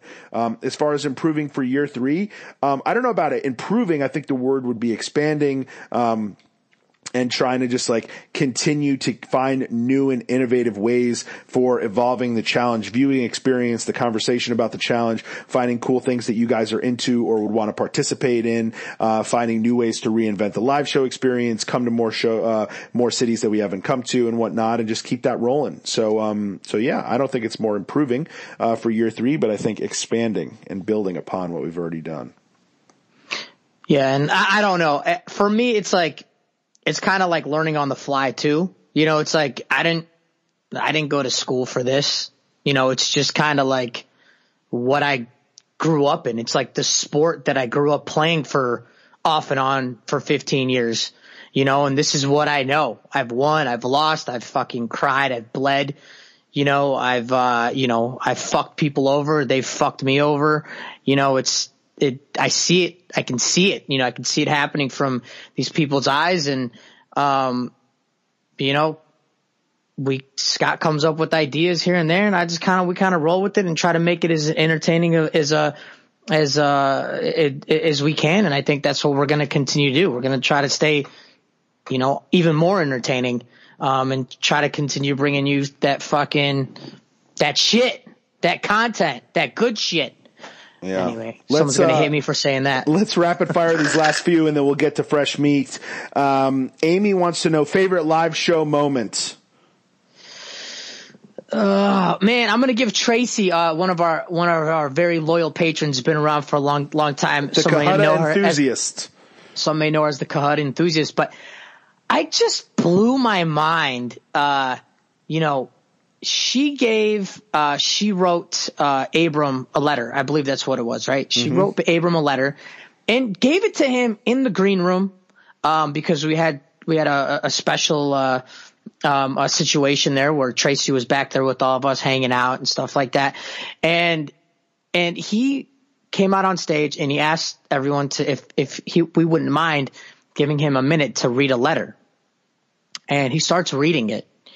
And in the front row, she's not screaming, she's not yelling. She's like tears of, I don't know if it's joy or tears of, I don't know, disbelief, maybe tears of appreciation. And here's Abram reading this letter that she gave him out loud to everybody, in San Francisco, on probably, the most legendary panel we've maybe been able to assemble. And there's people crying in this, there's other people crying. It's not just her. I'm just like, wow, man. And then she came up on stage, gave him a big hug. Yep. That was completely not planned, by the way, him reading that letter. I was trying to find a way. It's funny because, I was going to bring her up on stage at some point in the show anyway. And then he never mentioned, I'm going to do this. And then when that happened, I'm like, well, I guess this is the time to bring her up on stage, because, he has just like turned this place into, they had to start going around with mops and mopping up off all the tears in the, it was incredibly emotional. That letter was, very heartfelt from Tracy. And, I could see her, as you mentioned, she was in the front row. I could see her. And I think there were tears of gratitude. But even Abram was getting choked up. So then, brought her up on stage, the hugs, the whole nine. Kahut was involved. Kahut and Abram in particular mean a lot to Tracy. So, well, and it's just a testament to, how, electrifying or how some of these shows are, and how, even though some of these cast members have not been on the show in a while, that doesn't mean that, when they walk in a room or when they, introduce themselves to you or are on stage, telling a story, that doesn't mean they've lost their chi. Is that, can I use that word? I don't even know what that is. They haven't lost anything that you've remembered them from watching them on TV. So if you're ever going to come to a live show, expect the unexpected. These guys have not lost reasons why you've grown, the reasons why you haven't been able to keep your eyes off of them and stayed in touch with what they've been doing in their lives. That's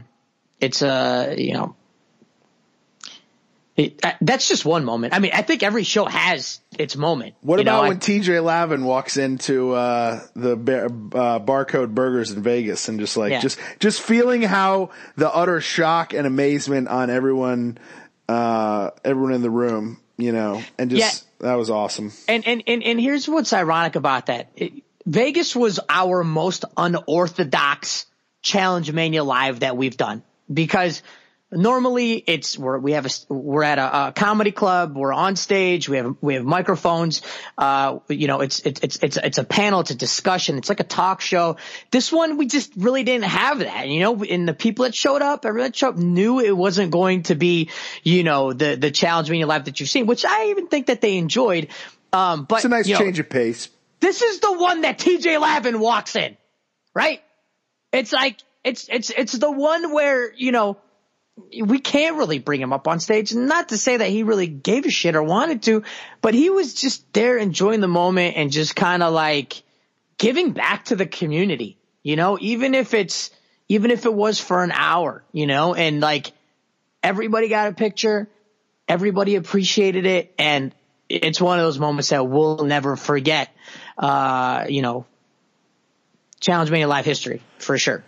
This is a great question, and it doesn't have to do with Challenge Mania, but it's a holiday-related question from Cynthia, longtime patron of Maniac. She says, with the holidays coming up, is anything special done for the challengers over the holidays when they're filming?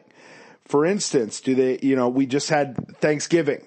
They're off filming season, whatever it is, 35 right now. They're gone during Thanksgiving. Granted, they're not in a country that celebrates Thanksgiving, but I know they do try to not be away during the Christmases and the Hanukkahs of the world. But in your experience, D, when you happen to be filming during a 4th of July or a Thanksgiving or a Halloween, or we've seen some of the great Halloween parties you've had, do the challenge gods do anything to make it feel like home and help you guys celebrate when you're away?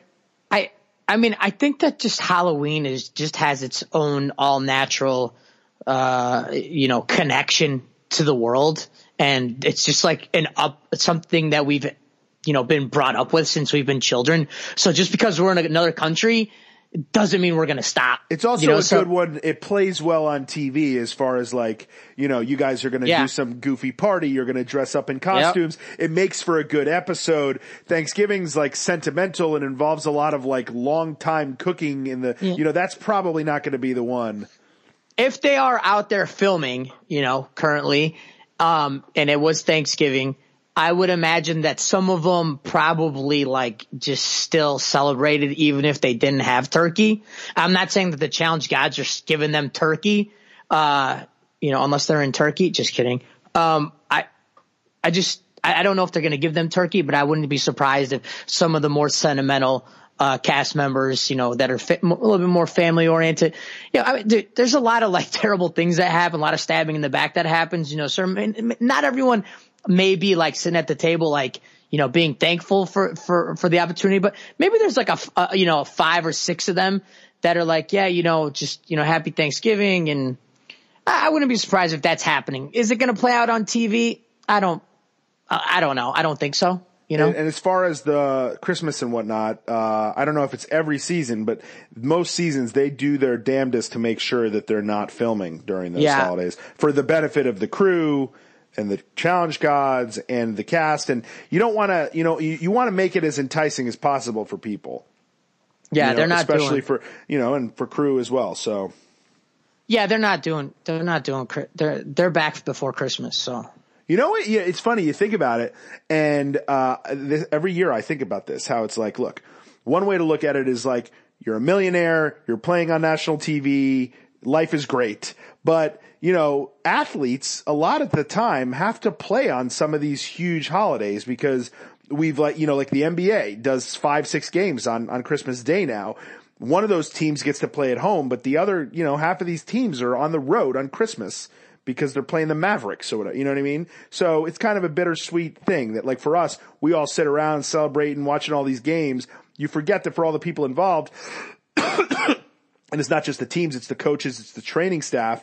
Imagine you're the 8th guy on the training staff on the Milwaukee Bucks, and you have to fly to Dallas on Christmas and you're not with your kid, you're not a millionaire. You make $100,000 a year. It's cool. You travel with the team, but Christmas Day, you're, wiping off Giannis's, kneecaps on national TV instead of being with your kid on Christmas morning. That kind of sucks. Yeah, but let's face it, man. People got to work.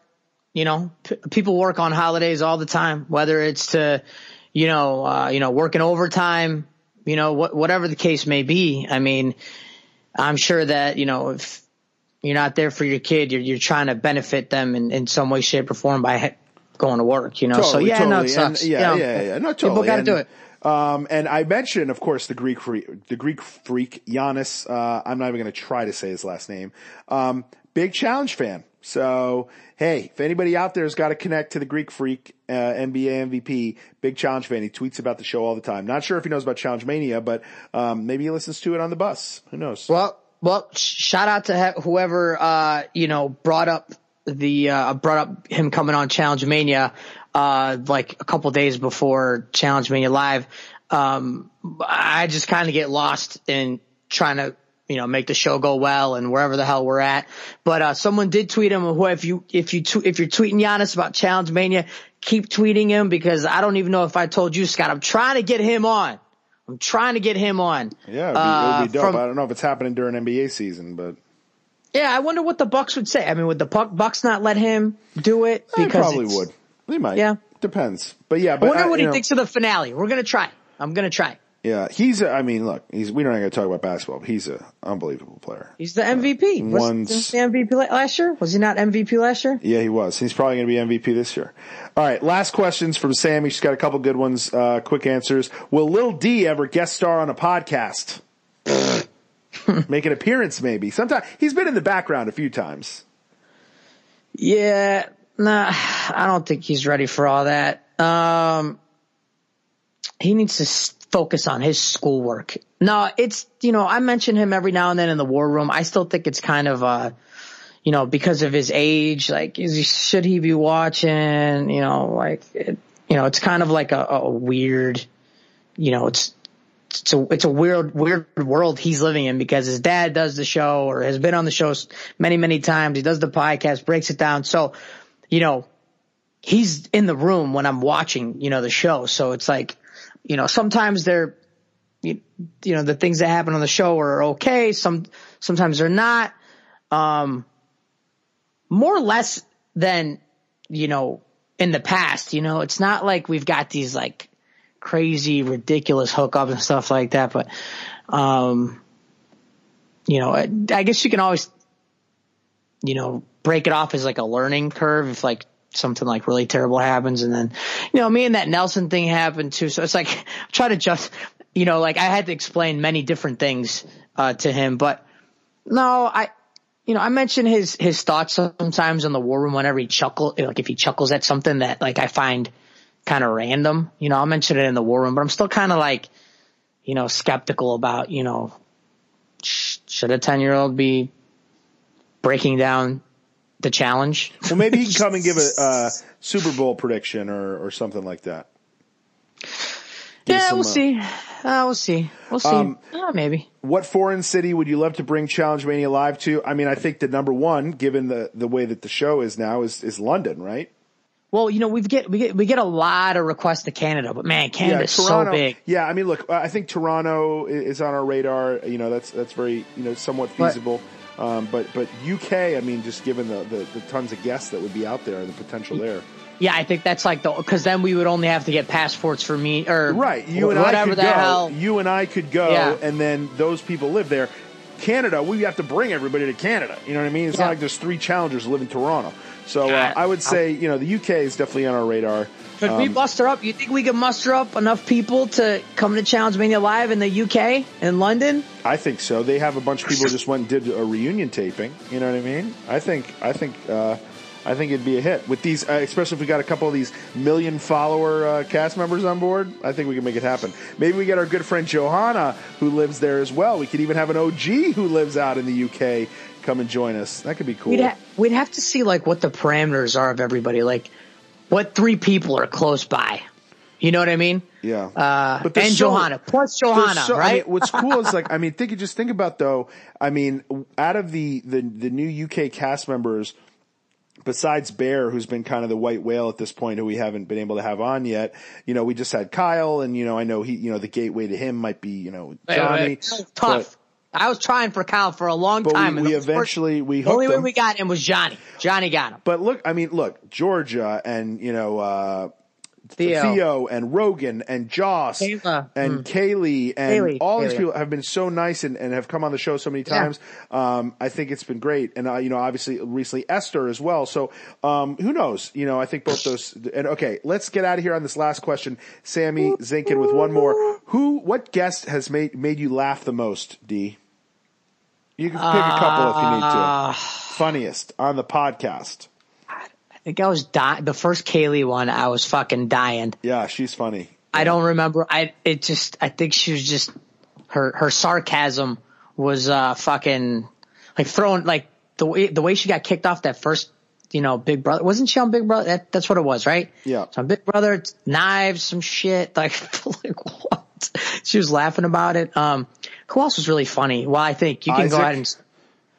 Isaac was great. Yeah. Isaac was pretty funny. Rogan. Oh, Rogan. The only time we had Rogan on without him even being on the show was unbelievable. I Look, a lot of these guys and gals are hilarious. And that's why we love them. That's what makes them great guests. I mean, Marie is always hilarious, as you guys know. I thought Devon was funny when we had her on. Wes is always funny in his Wes way. But I mean, as far as people who are particularly funny, I think that those jump out at me. Rogan, Kaylee, and Isaac, of course, for many reasons. And for me, it's even weird to say, who's like the funniest, because it's weird because, it's they're just telling their story. You know what I mean? It's not like they're out here cracking jokes. It's like, it's more in the way they say things. It's like how weird is this story? You know what I mean? But it's real. It's like it. I went and saw Dave Chappelle. I don't know, many years ago. And it was so weird to me. It's like everyone was cracking up at this guy. And to me, I maybe laughed like 3 times during the whole, I think he talked for a while too. But it was just, for me, it was a guy telling a story, and I think people were laughing because of the way he was saying it. But for me, it was a story. It was just a story, I didn't think it was that. I thought he was amazing. Like, I thought the story was amazing. I thought his delivery was amazing.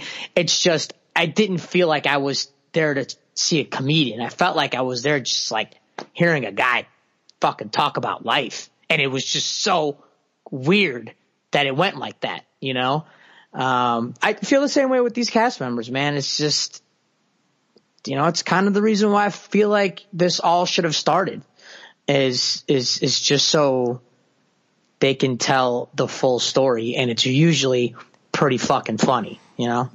Well, we're about to tell the full story, or the second half of it, about Fresh Meat, one of the great seasons in the history of the challenge. This went up for patrons about a couple months ago over at patreon.com/challengemania. So much of this episode so far has been about thanking the patrons, because without them, we wouldn't have gotten to 2 years. If you guys want to be a part of the Pod Squad, patreon.com/challengemania. You get our weekly bonus podcasts every Wednesday. You get to vote for the Challenge Mania Awards. You get to vote for the Challenge Mania Hall of Fame. You're going to get the bonus Gauntlet 2 podcast we're going to do coming up in the off season. Lots of fun stuff over there. We cannot thank you guys enough for being a part of that. We're about to hit the music, the good old Challenge Mania music you hear every episode. That is from Ryan Knock at Knock It Out Music. Most of the songs you hear are Ryan's, if not his. Some of the music has been provided by the Danbys, a great alternative rock band. You should check them out on iTunes. It's a group effort here. It takes a village. Hope to see a lot of you guys and thank you in person this Wednesday, East End Bar and Grill. If you want to come to the party, guys, it's free to attend. Just RSVP at challengemaniapodcast@gmail.com. And for those of you who can't make that, feel free to check out at Emily Longaretta's Twitter if you just want to donate to her sister's medical bills. And if we don't see you there, if you live in Florida, if you live somewhere else, you're going to hop on a plane and enjoy the holiday season with us. December 21st, Miami Improv. Come and hang with me, CT, Nani, Josh, Derek at the Miami Improv. Tickets at challengemania.live. Ringing in the New Year Challenge Mania style. No better way to do it than with Mr. CT Tamburella from Boston, Massachusetts, T. Yeah, man, I'm excited to see these guys and, make some more memorable moments. So, whoever's coming, get ready for a lot of fun. Yep. Yes. Maybe next year when we do this podcast, we'll be talking about some memories made in Miami, made in Nashville, made in Tampa. Guys, thank you so much. We really appreciate it. If you're tuning out here because you already heard Fresh Meat, we thank you so much. Hope you had a great Thanksgiving. Thanks for getting us to 2 years of Challenge Mania. We'll see you in the War Room this Wednesday. And if you are sticking around for Challenge Mania, we hope you enjoy it. As Dee said, this isn't necessarily something when we recorded that he planned to have hit all the airwaves here. It was meant to just be for the intimate setting of our patreon.com/challengemania pool of listeners. But he was nice enough to oblige and allow us to put it up here as a thank you to you guys. So as you hear, it gets very personal down the stretch. So thank you guys for checking it out. If you enjoy it, let us hear it on social media at DerekMTB, at Shot of Jaeger on Twitter, at Scott of Jaeger on Instagram, and you know where to find us on Facebook, facebook.com/challengemania podcast. All right, guys. Thank you, D.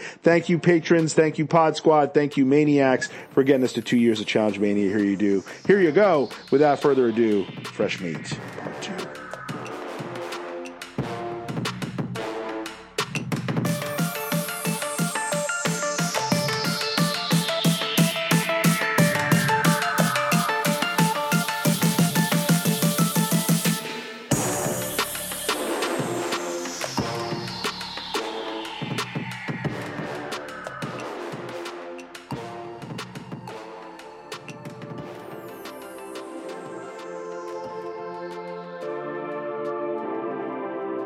All right, everybody, more with the interview in just a moment, but I do have to tell you about a new sponsor we're working with called BetterHelp. We all have moments in our life when stuff's getting you down, stuff interferes with your happiness, preventing you from being maybe productive, achieving your goals, whether they be daily goals, weekly goals. Sometimes it's hard to even want to get out of the house. And BetterHelp, what they do is they provide online counseling. You get help on your own time, at your own pace. You can schedule secure video or phone sessions, plus chat and text with your therapist, and you don't even have to leave your house. We've all suffered from stuff like this: depression, stress, anxiety, relationship issues, anger, family conflicts, grief, self-esteem, sleeping issues, trauma. It's all stuff that is a part of life. And anything you share with your counselor is absolutely confidential. That's a must. If you're not happy with your counselor for any reason, you can request a new one at any time. They have 3,000 U.S. licensed therapists across all 50 states. BetterHelp Online Counseling is there for you no matter what your issue is. There's 4 communication modes: text, chat, phone, and video. You can start communicating in under 24 hours. It's affordable, professional, convenient, secure, and we're really proud to be working with BetterHelp because they are providing a fantastic service for anyone who needs it. And as we know, mental health is a really important issue that isn't talked about enough, so we're happy to be talking about it here with you on Challenge Mania. Best of all, it's a truly affordable option. Challenge Mania listeners get 10% off with BetterHelp for your first month. All you got to do is use the discount code MANIA. Why not get started today? If you're having one of those days, go to betterhelp.com/mania. Simply fill out a questionnaire and help them assess your needs and get matched with a counselor that you will love. That's betterhelp.com/mania. All right, back to the interview. I bet Casey's doing all right. I feel like Casey's doing all right. All right, why don't you find out how she's doing? Thoughts on Lynette? So Shane and Lynette were a powerhouse team. Lynette she officially, Lynette, I'm sure, made up for this in other ways, but had the worst 40 time, 7.66 seconds. Yeah, it's weird because I thought she was in pretty good shape, and they were winning a lot, him and Shane. It was the first time that I was just like, fuck, this Shane guy is like beating me at everything. They gotta go. You know, but he had close ties with Darrell, so it was kind of like a difficult situation. But, you know, I didn't know his and Darrell's plans and stuff like that. But, you know, me and Diem ended up, you know, winning a competition and pulling the trigger on them. So it was a big power move at that point because it was starting to get to that point where all the stronger teams are going to have to go after each other, you know? Got it. Yeah. No, totally. Now, do you offhand think you know who had the second worst 40 time? What, Casey? Nope. No, who? I'm going to use this as a segue to get into this portion of the podcast, but your partner, Miss Diem Brown, second worst 40 time. Yeah, I think she always had like kind of, you know, she had some bad knees. I feel like, you know, power output was not her forte. Did you get that? Yes, I did. No, I didn't. I'm not even going to pretend to have gotten it. 40 time Forte. Oh, Matt 40? Forte. Okay, I get it. That is funny. I just got mossed. So that was good. I'll give you credit for that one. That was good. Forte. Running is not a forte. That's good. There you go. So let's talk about this. So there's so much when people look back on this season and they like it. You know, it's obvious that it's the first time we see people who become mainstays of the challenge world. And we just ran through some of the amount of seasons they played. And that includes obviously Weston Kenny, Evelyn, who just got inducted into the Challenge Mania Hall of Fame, Eric, Ryan Kehoe, Casey we just saw played on 4 seasons that I didn't even remember. So a great rookie class here. You also have, as I mentioned, Tina and Coral towards the end of their run here at just the top of their power, the peak of their powers. You have the rookie season for the Austin cast, which I think was voted one of the most popular, if not the popular Real World seasons ever. You have Theo Vaughn's last season. You have yourself. This season, of course, famously does not have Johnny Bananas involved in it. And, I think that, you know, a strong competitor and someone who's respected ends up winning. And Darrell, you have Wes and Casey get thrown in time and time again and come out on top. You have a lot of likable people here, your Melindas and your Shanes and your Katies and whatnot. And then I think the icing on the cake and the thing that a lot of people think about when they think of this season was Diem. And, you know, Diem not only, you know, is introduced to us during this season, but because she has such a strong partner in you, goes very far and gets eliminated right before the final. So we get a lot of Diem. I mean, there's an alternate history where she doesn't get you as her partner. Maybe she gets Danny as her partner. Maybe she gets, you know, say you and Danny swap picks and, you know, you end up taking someone else and she gets Danny and she goes home episode 1 or 2. Does Diem ever become what she became, the first ever Challenge Mania Hall of Famer, someone who has impacted so many people's lives and told, you know, had this story of her life play out and sadly end before our eyes on TV, and have all these, you know, great emotional moments and, you know, everything we saw after the fact. You know, what would that have happened if she didn't go through this entire season with you, and almost win? You know, and would she have been motivated to come back and do the show again if she didn't have such a good time with you as her partner? If she didn't come so close to winning the money? If she didn't make so many friends along the way? Who knows? You know, you watch the season, she mentioned so many times that she had to go back and do treatment after this. It's not like she was out of the woods, or at least thought she was out of the woods during the filming of this show. She knew she had to go back and do stuff after. So all of that, revisionist history aside, you think about that and the fact that she got you as her partner. And then just from a viewer's perspective, you guys have chemistry on so many levels. You hear at the reunion that you guys end up just kind of, lasting more as friends. But during the season, you guys are a bit of a showmance and, not like an awkward showmance. You're not getting into fights and it's not getting too weird and showy. You're not out there doing PDAs left and right, but there are a couple dark makeout sessions that we see. There are a couple sexy canoodlings, and overall you guys are very, you're very cute. I will say that throughout this entire season. It's hard to watch it and not become enamored with your guys' chemistry and both of you as individuals and as a unit. So let's spend some time talking about Diem as a person and you guys as a thing here. You certainly were a thing here.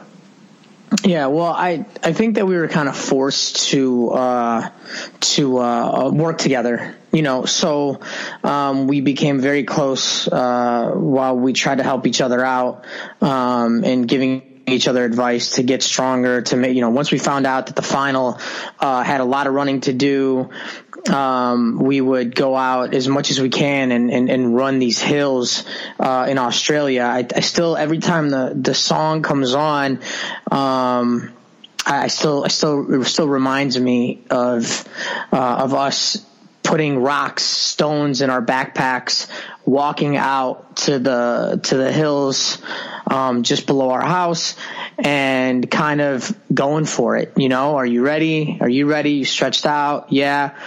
Okay. I'll meet you at the top, because I'd always beat her up there. And I remember the cement was so hard on our knees that instead of running down the hill, we would walk or we would jog backwards. And we were doing a lot of running because we were trying to win this thing at the end.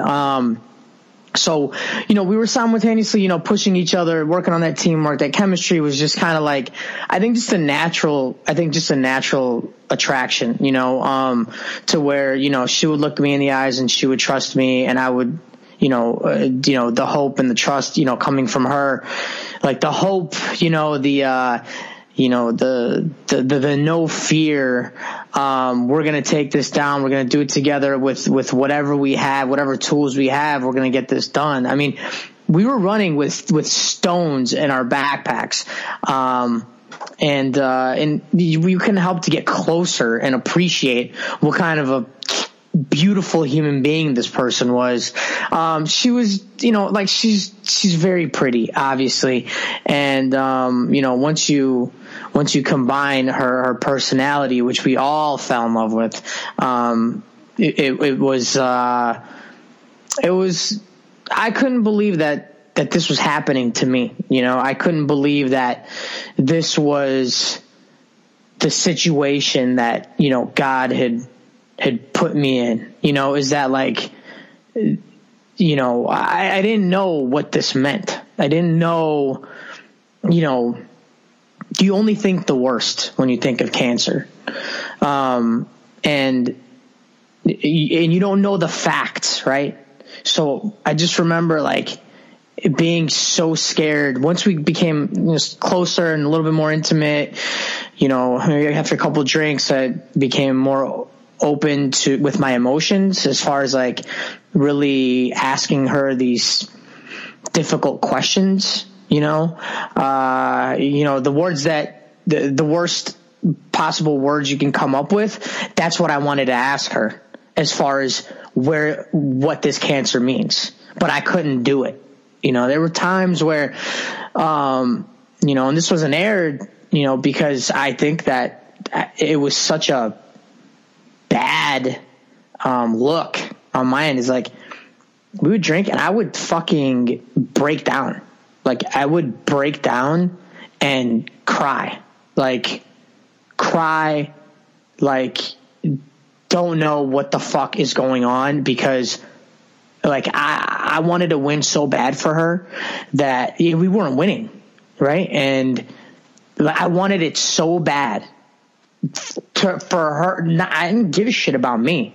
Like I just wanted her to go home with some kind of money so she can take care of her. I didn't know what her debt was, what her bills were. I didn't ask her shit like that, you know? I just wanted to help her as much as I could, you know? And yeah. I could keep going. You're asking me to go way back in time. Well, and I don't want to rush you through this at all. We're going to spend a little bit of time on this one because I think a lot. I mean, like it's so funny because, you know, we mentioned you're going back to the beginning, dude. You're going back to the beginning, you know, and I'm going to play this clip. I'm just reading it as it comes to my mind. Yeah. Let me just play this clip real quick. This is, I mean, you guys have this great, and I suggest everybody. I played it in my story. Some of you guys caught this. Some of you guys didn't. Recently, as I was watching these episodes, I would put little clips in my story, just kind of turn on my phone and record them on my into my story. But there's a scene where she reveals to us as an audience, but directly to you, about how she has ovarian cancer. You guys go on this nice little walk, and she tells you about it. And it's this crazy, you know, just really endearing moment between the two of you where you sort of learn this about her, and then you see how you react to it and how you kind of internalize it, and it kind of ups the ante for you and lets you know that, hey, you're not just playing for yourself and to win money for yourself, but for this great person that you've really, you know, become taken a liking to very, very quickly, and now it just takes on a whole nother new meaning and level of importance. So I'm just going to play this little quick clip here. You know what I feel like if I let this girl down? I'm going to give this girl everything I got. 100%, 110%, blood, sweat, tears. I'm going to give her everything. I'm happy. I'm having a life. Okay, so honestly, we're far removed from this. There's been many seasons that you played after this. You know, you've done hours and hours of podcasting. I'm sure you have said and done dozens and dozens of things that people are annoyed by or think are stupid or whatever. Maybe you took Johnny out of Dirty 30 and they're pissed about that. Maybe you've gone on a couple tangents people didn't like on the podcast. Maybe they didn't like that you stabbed Theo in the back, so he showed up wearing a neck brace to the reunion. It is impossible to watch that sequence with you guys, and to be honest with you, for me, it's almost impossible to watch this whole season and how you treat her and you guys together and not fall in love with you as a partner for her, specifically in that role on this show. So to everyone who listens to our podcast because of you and the many fans that you have, I have to imagine, as much as watching you get drunk and punch trees on Road Rules and all this stuff, and I'm sure you were great on your first couple seasons, I have to imagine that this is where you earned a lot of fans and probably a lot of stans and probably a lot of very dedicated people on your side, because you come off looking, not to sound like your agent, Booby, I watched Fresh Meat, you look great, Booby, oh my God. But you do, and I know you didn't mean to do this. This is just naturally you in this scenario, but you come out of this looking like $1 million. And it just not like you'd want to or care. It's clear that you only care about one thing, which is being the best partner possible for somebody who needs it. And that is what reads as 100% authentic through the screen. So kudos to you for that. What was it like watching that scene back, the two of you? There's that kissing scene that's a little cringeworthy for me. But she comes around and I think at the same time, like, I think she protected me too, and she's protected me over the years. And, oftentimes I even think, when we talk about her, I think about her, she kind of pops in our head, or it's her, birthday, or, the day she passed. Like, I just kind of, have that moment where, I think I feel her presence, I think she's still, up there and around, but going back and just kind of, re-listening to some of these clips, I just think that, I think you're right. I think I didn't even know how much money or what the money, like, it was like getting there and giving something to her that where she can go on and, like, use that to help her in whatever fight she has. You know what I mean? Like that, nothing else mattered. No fucking thing else mattered, bro. It was, her mom, I believe her, she told me her mom was from Australia, and I think she had passed, early on in her life. And I just thought it was just such a, just ironic that, we were there and there was ties to her being Australian. And that she had, told me that, and we were going to have to carry this weight together, up and down mountains every day, to eventually win this thing. And that was the mentality, and we were going to do it together, and that never stopped, all the time, man, all the time. Even afterwards, when we talked on the phone or went to lunch or went to some, flashy party in Hollywood, because of her, it was always like we were on a team. We were on this like adventure together, whether it was a friendship or whether it was, sometimes, lovey kissy, whatever you want to call it. It was always like, two people who were close going on an adventure to conquer whatever day, whatever the moment was going to bring us. We were going to enjoy it. We were probably going to hold hands while we did it. And we were going to walk out of there together like fucking champions, and that's how every conversation, every time we had like, pregame challenge talk before we were going to go on the next season together, who was going on it, when we were putting our alliances together, writing down the names of who we think are going, who's going to team up, like we had all this shit mapped out, and it was always, from that moment, we were a team. And, well, let me ask you. So I've said this before. Am I assuming too much? But let me ask you based on conversations you guys had at the time. So she goes on after Fresh Meat, and this is incredible because people say, and this is why when people were like, oh, she's not a Hall of Famer, or blah, blah, blah, or, it's like, okay. She went on to, after Fresh Meat, compete on the duel. By the way, we got screwed. I'm sorry, we got screwed on this Fresh Meat season, and I've talked about it before, but they changed the rules on us. With the weight? On this What a Crock challenge where we're spinning the circle. That game was in the bag. That game was in the bag. This comes up every time when we talk about where things ever changed, right? Yeah, this game was in the bag, dude. And the game was changed because they were saying that like her hair kept on coming out and it could get stuck in the wheel or whatever. And then I watched it back while we were rewatching this. It's like, couldn't we just put her hair inside the fucking helmet? Like, what? Like, I feel so stupid that like I didn't fight for it more. You know what I mean? Like, it was just like, oh, rule change because her hair is getting in the way. What?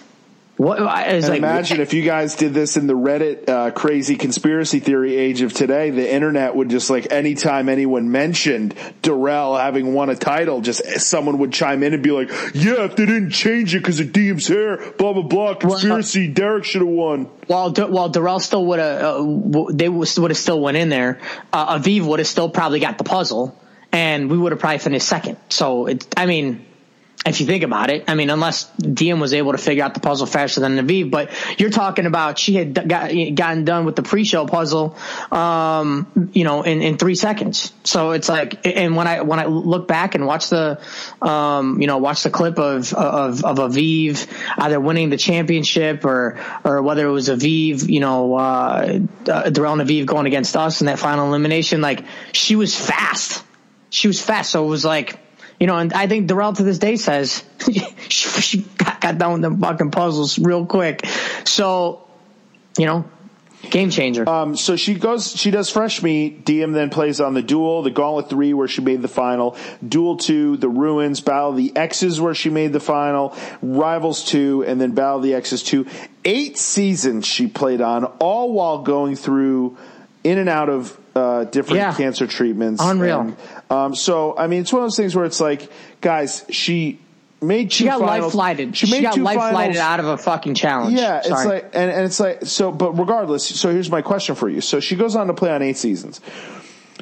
I think, and you can tell me if it's unfair or not, crediting your guys' success on this show, the length at which she was able to play the game, how short she came up as far as you guys almost made it. She proved to herself, hey, I can compete. I can win dailies. I can almost win the show. She made so many friends along the way, yourself included. She had such a good time. She became someone who was near and dear to our hearts. Obviously, the producers saw what she had. She was such a great story. They want her back as much as she wants to come back. Question, do you think there's an alternate universe where if that didn't happen, say she lost early, would she have been discouraged and maybe moved on with her life in other ways? Like, did you talk to her at all about whether this was something she was looking to make the next 5 years of her life, or whether she actually, was kind of up in the air and the success that you guys had played a part in her having an 8-season challenge career?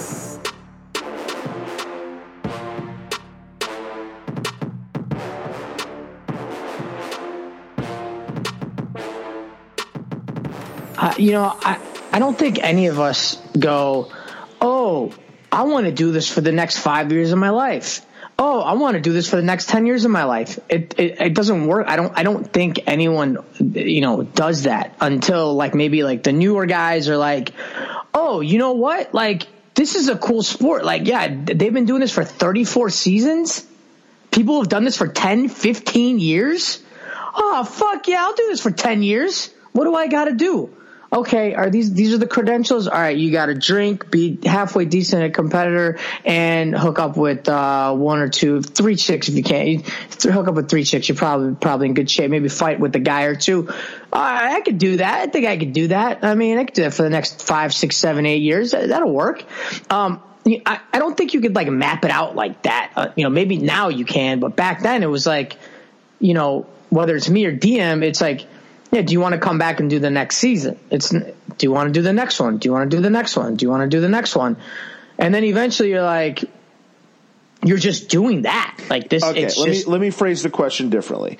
Do you think that Diem would have had at least success on a social level, regardless of who her partner was, and she would have been in this thing for the long haul regardless? Or do you think there's an alternate universe where she has a shitty partner, she has a shitty time, she has a shitty record, whatever it is, and she doesn't? I'm trying to credit you here with some of this. Yeah. Will you accept any of that? No. You won't. You refuse. You're like, no matter what, Diem was going to be Diem. Great. Yeah. Okay, cool. Yeah. Well, that's very humble of you, but I do think that her having someone like you who she jived with on so many levels and was the perfect support system for her, I think. And look, I don't think I'm just, I'm not just trying to, pat you on the back Barry Horowitz style. I do think people who have watched this recently or just remember it well from the time it aired will agree with me. All right, let's talk about a little bit. Look, this is the Patreon podcast. Who knows if this ever gets repurposed for iTunes airwaves. So watch what you say here, D, if you care. But I want to ask about you guys on a romantic level, because we see a little bit of that play out. It looks like it might have been, at least some of what we saw seemed a little bit lubricated, in the sense that you seem a little bit toasty in some of those scenes, slurring your words a little bit. They looked, a lot of them were like outside late at night in a parking lot, but you do see some of the shit they should have shown during the reunion, where it looks like you guys cuddled in bed a little bit and whatnot. We hear at the reunion that you guys are sort of friends after the fact and not necessarily a relationship or whatever. But during the show, we see little bits and pieces of it. You can, I think you were far removed enough where you can spill the beans a little bit and let us know. How serious were you guys romantically during the filming of Fresh Meat? Was it just a cute little hookup here or there, or were you guys were you a showmance? No, I mean, I think the answer is just we got close, and we. I'm not letting you dodge this, so just don't even waste your time with a bullshit answer. Just give me the real one. Well, I want to be respectful towards her. Sure. Well, I'm not, dude, trust me, I'm not asking you to go like Paulie and Cara and point out every room. I'm saying, my point is this. I think there's a distinction between you guys, when you guys went out and got drunk, you would kiss a little bit and you guys were good friends. And there's the, oh no, if one day she woke up and saw you kissing Casey, she would cry for 3 days. That's what I want to know. Were you guys exclusive for this show? I think so. And it was like it was a slow trajectory. It was like one of those situations where two people actually take the time to get to know each other before they're sure that they're going to, do the kiss on TV. You know what I mean? Hold hands in public while your other castmates, watch you, and, so I think it was just a slow progression to get to, and then we weren't like doing anything that, would throw off her family or dad, and on TV as what you would see now on TV. Like, this was, I think, an innocent, just to, it's hard for me to be as respectful as possible here, but I'm going to hit a wall here with this answer, and then I'm not going to go any further. You know what I mean?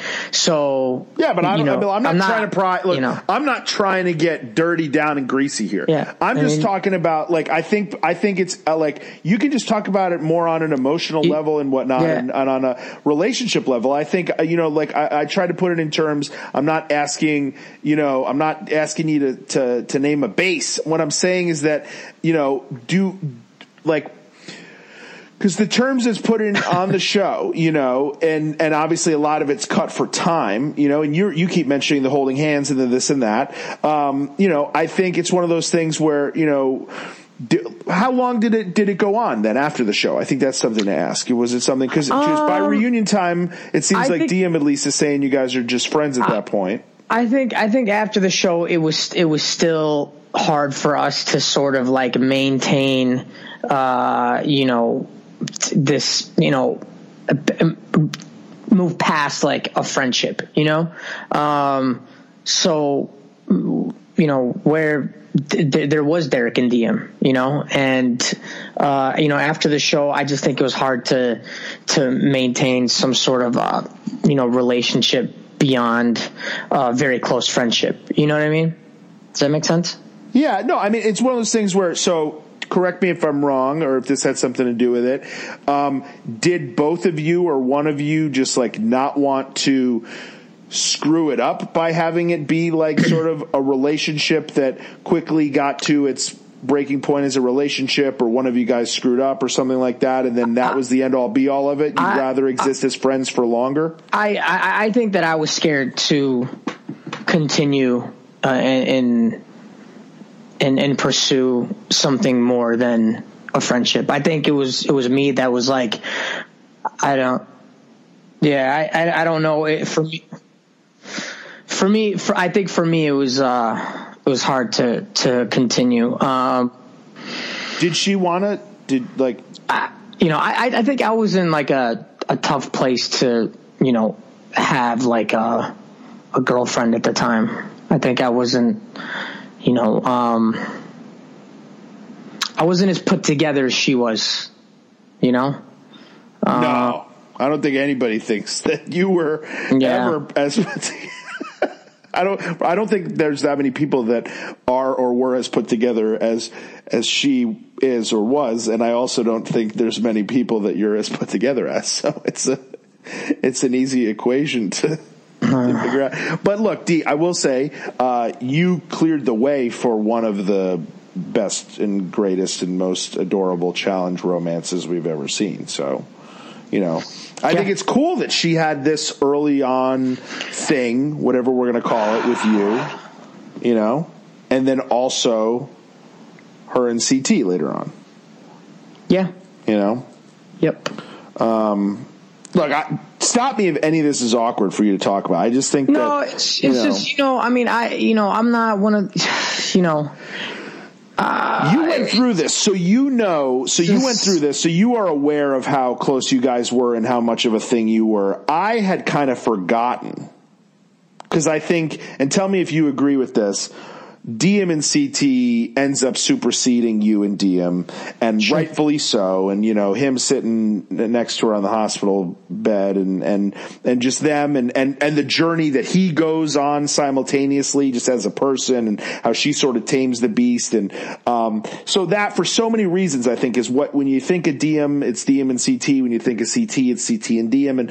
And you do remember that Diem played with you, but upon rewatching this, I had forgotten the Diem and Derek romance or showmance or fling or whatever you want to call it.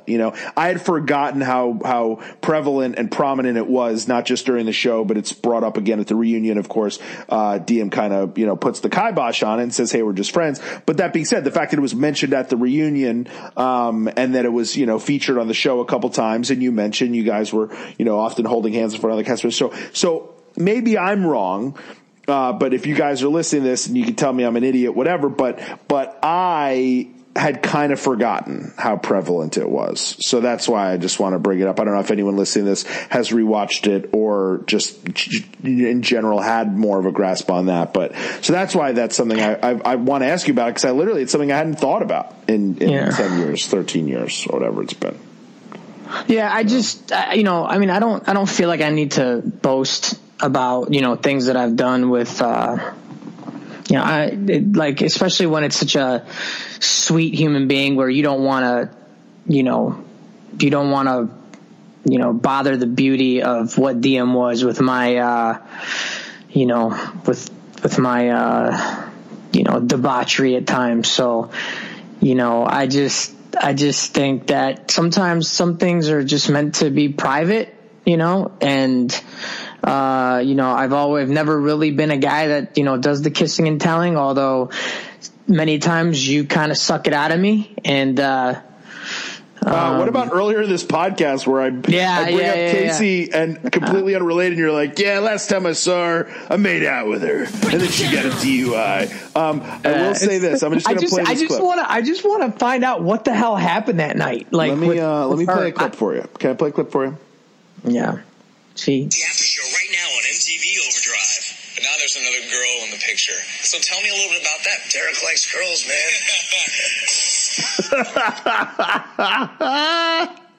man. Derek likes girls, man. Yeah. I sent you that the other day, and I'm like, can I post this? Because this is the funniest thing I've ever seen. Yeah. But I will say, to your defense, during the after show, the lovely after show host who I'm watching this, I'm like, where do I know this? She's so familiar to me. I couldn't remember her name. Susie Castillo is her name. She hosted the after show. She tries to actually, she's like, Derek, you've hooked up with girls before, and you're like, actually, no. This is like my first one. I don't know if you were lying or not, but you kind of, you wouldn't let her even kind of like talk up your conquests and stuff. So I give you the credit. You definitely, at least back then, and unless someone just like mentions Casey and you gotta let everyone know you made out with her, you did play it close to the vest. So I'll give you that. Okay. So another thing I want to ask you about DM. So we talk about, you saying at the beginning of the season that you're playing for her. And then, towards the end of the season, obviously feeling like you let her down and whatnot. And, but you guys come up just short. You did mention the eliminations. I mean, the daily challenges there. I'm just going to really quick. I'm going to run through all of them and let you know who won them. So Stuck on Me, and this is in order. Stuck on Me was won by Coral and Evan.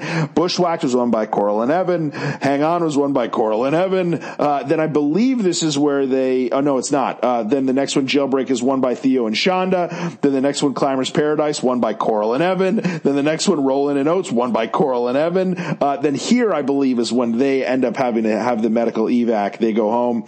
Cross Paths, won by Theo and Shonda. Incredible Deflating Kayak, won by Shane and Lynette.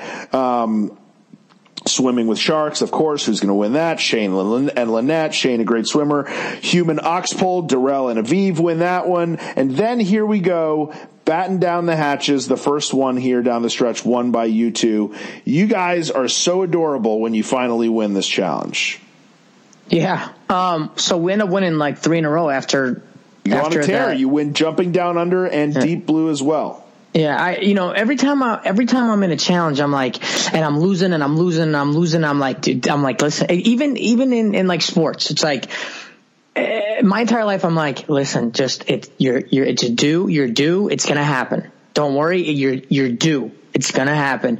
And then eventually, bam, just like that, 1, 2, 3. And then we've got the power in our hands, and we're just like running the game. So,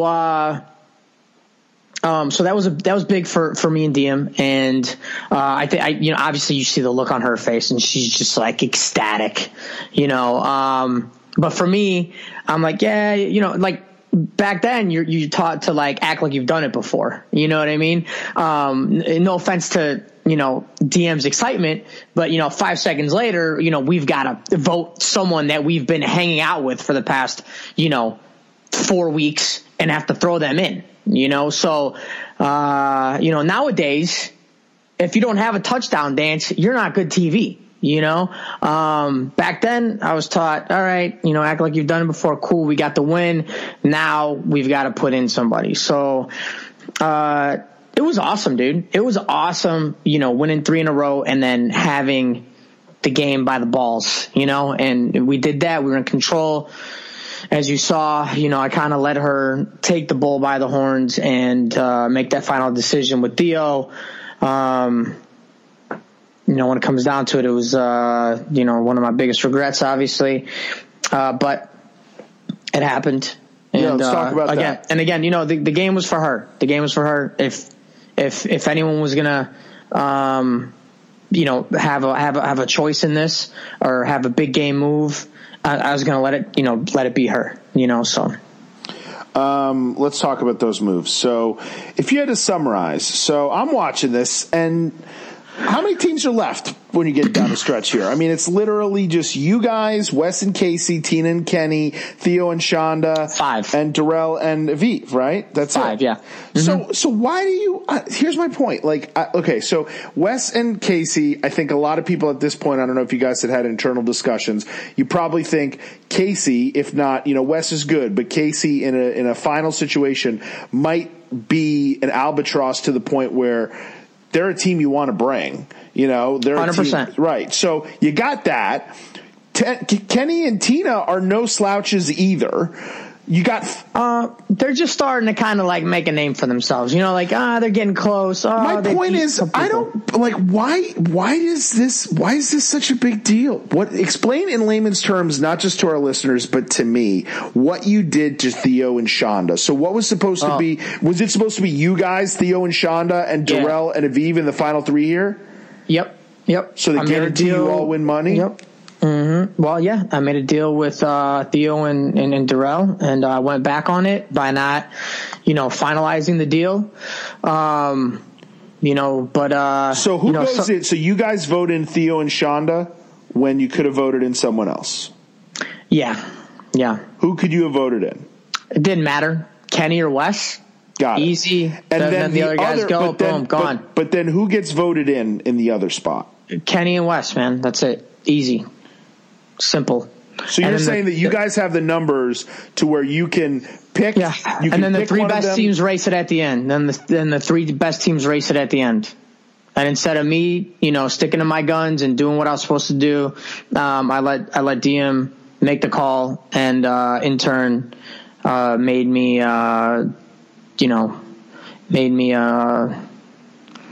do something that I wasn't happy with. Okay, which is just so then final. Theo and Shonda lose to who? They lose to I think Kenny and Tina.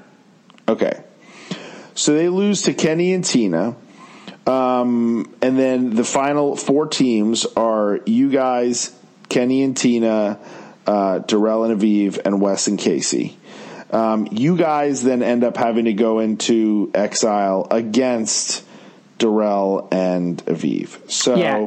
So based it gets on some bullshit there at the end, yeah. Right. Well, based on who ends up winning these things down the stretch, right? So, well, just saying, that whole production or that whole, change the game at the last second, was. Oh, by the way, Theo and Shonda went against Darrell and Aviv. By the way, no, they didn't. That's wrong. We just watched it. It says voted in. It says voted in. No, voted in, not lost to. Voted in by Theo. Voted in by Darrell. Oh, got it. Not lost to Darrell in the exile. But and another thing you got to keep in mind with these exiles is they were weighing the bags. They were weighing the bags beforehand, which clearly came into play as a. Yeah, we have the bag weights here. So, I got stats on stats. Thank you, Wikipedia. So when it comes to the bag weights, you guys had some of the most heaviest bags on the roster. So Tanya and Johnny had 253 pounds of bags. Holy shit. Yeah. What is she packing? Packing heat. A couple of jokes in there that 10 years ago I would have told, that today I won't. 216 pounds, Katie Doyle and Eric Banks. I don't mean this I'm not trying to make a joke, but you can say maybe because Eric's a bigger guy, he's got bigger clothes, they weigh more, maybe that's it. But then you guys, third most clothes here, 215 pounds. Is this just DM needs a lot of outfits? I packed heavy too. You packed heavy too because you have no idea. You have no clue. Yeah, no. Who thinks that your luggage is going to do anything other than annoy the airline? It's just it's another one of those things where it's the luck of the draw type of shit too. It's a lot of times, this is mentioned too, maybe not often enough, is the luck of the draw. What elements that you have no control over are you going to be presented? I don't care how many puzzles you fucking do. There may be that one puzzle you've never done. You know what I mean? There may be that athletic game, that sports game that I've never played in my life that I'm going to suck at, like soccer for the guys, fucking Nelson and Corey. You know what I mean? They're going to get soccer and it's going to be this bad. So who do you think had, by far the least amount of luggage, 113 pounds, that is literally more than 100 pounds less than you had, D. Who do you think had 113 pounds of luggage?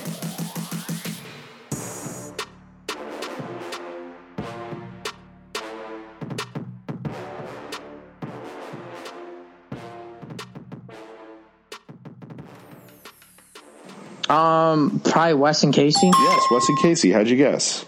Because they were winning all the competitions. Interesting. So they just randomly had literally 100. I think Casey was pounds. Just bathing suits. I think Casey just packed bathing suits. Dude, they had 150 pounds less than Tanya and Johnny. Yeah, so it's pretty easy. It doesn't matter how big and strong you are. Even if Johnny's was he packing phone books? I'm gonna carry 200 pounds. No, so for example, when I went to pick up my weight and DM's weight, if I pick up 3 bags, so let's split 215 pounds and I carry 2/3 of it, which is only the proper, right? What does that come out to be? 150, 60 pounds, 160 pounds, 170 pounds. And I'm going to make her carry 50, 60 maybe. That's a lot, dude.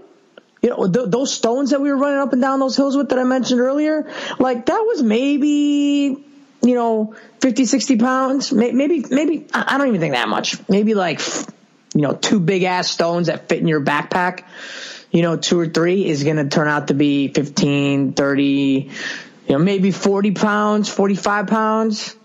Dude, that shit was going to weigh her down. And then, the move we picked and pulled was like, forget it, drop them and hope for the best. I think Darrell and Aviv had some lightweight too, didn't they? They were kind of second or third up there. Darrell and Aviv had, let me look it up right here, 140 pounds. So yeah, towards the, I'd say about bottom third as far as the weight goes. So a guy like Darrell, who's really good at running, really, pretty strong. Tina and Wes 164, not too much. To be honest with you, there's only 3 teams that have more than 200 pounds. And that's you and Diem, Katie and Eric, and Tanya and Johnny. So when we went against, Darrell in his weight, it was like 50 pounds. I picked these bags up. And I was like, fuck this. You know what I mean? Like, no, actually, just put them down. 65 pounds less than you, Darrell's. And it was a circus in there. It was a circus. We didn't even we just went to the puzzle, and then we all forgot our flag. That's a dumb. So what was it explained to you ever? I know it's quirky, but why they chose that? What, the weights? Yeah. I don't think I've ever dug in. But it's like there's money on the line, and you're just arbitrarily that'll show them to pack a lot of shit. Yeah, well, I don't know. I mean, because then it makes for good TV, right? Now you got the weakest person in challenge history winning challenges. But you had no way of knowing how much shit they were going to bring. No, but that's what I stress. That's some of the things that I stress on the show all the time. Is like these people are picked because you never know what the fuck is going to happen to them because things like this happen to them. Okay, let's get to some of these questions. So here's what I'm going to say. So we got a lot of questions. If hearing this podcast, we're already at around 2 hours. If hearing this podcast has made you think of any other questions, feel free during the next War Room questions thread. If you guys come up with a follow-up that is worthy of readdressing, so something we blatantly missed, forgot to touch on, a major mention or moment here, and we'll go on some tangents here too and try to really fill this thing out. But then you can comment in that, and we'll get it on the next one if it's worthy. I don't need to you don't need to throw in some random thing. But if something was glaringly omitted here, feel free on the next War Room Q&A to ask. Otherwise, we're going to go through and bang through the questions you guys provided. What's up? Let me give you a finale to the finale. I believe that after the 3 teams were done with the final, I'm pretty sure that Wes and Casey went on Casey's mom's radio show and announced the winners on the radio live. And obviously the challenge gods found out, and I think they got fined. Got fined. That's some piping hot tea. I might need to get fact checked on it. But I'm pretty sure.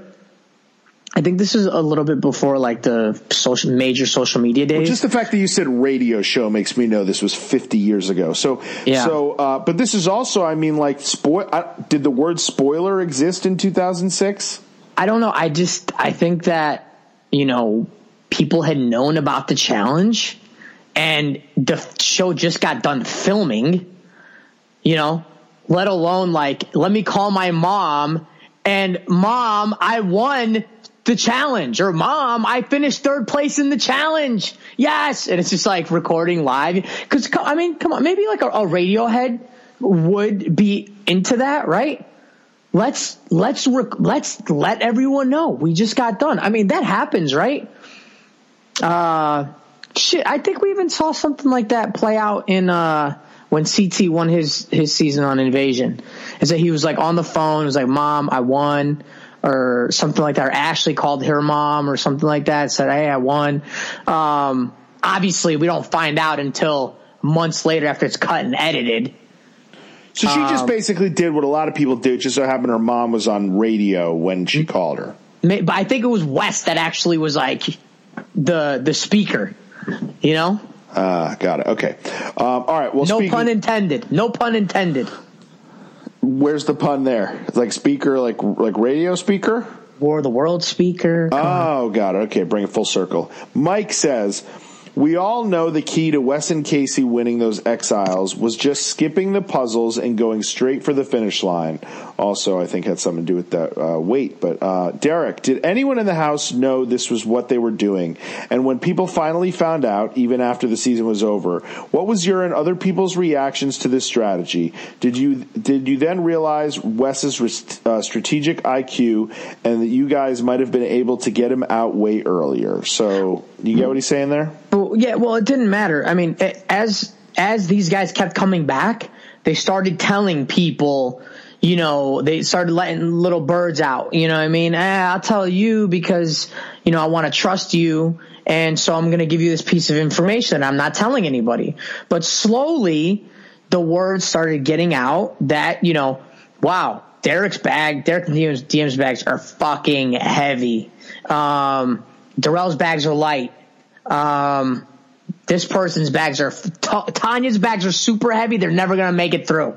But the advantage that Wes and Casey had was they know the course, and they may have been the same course the first 2 times. So eventually the third time they're like, fuck, this is the same course. We have this down. If you go against us, you're probably going to lose. Ha ha ha.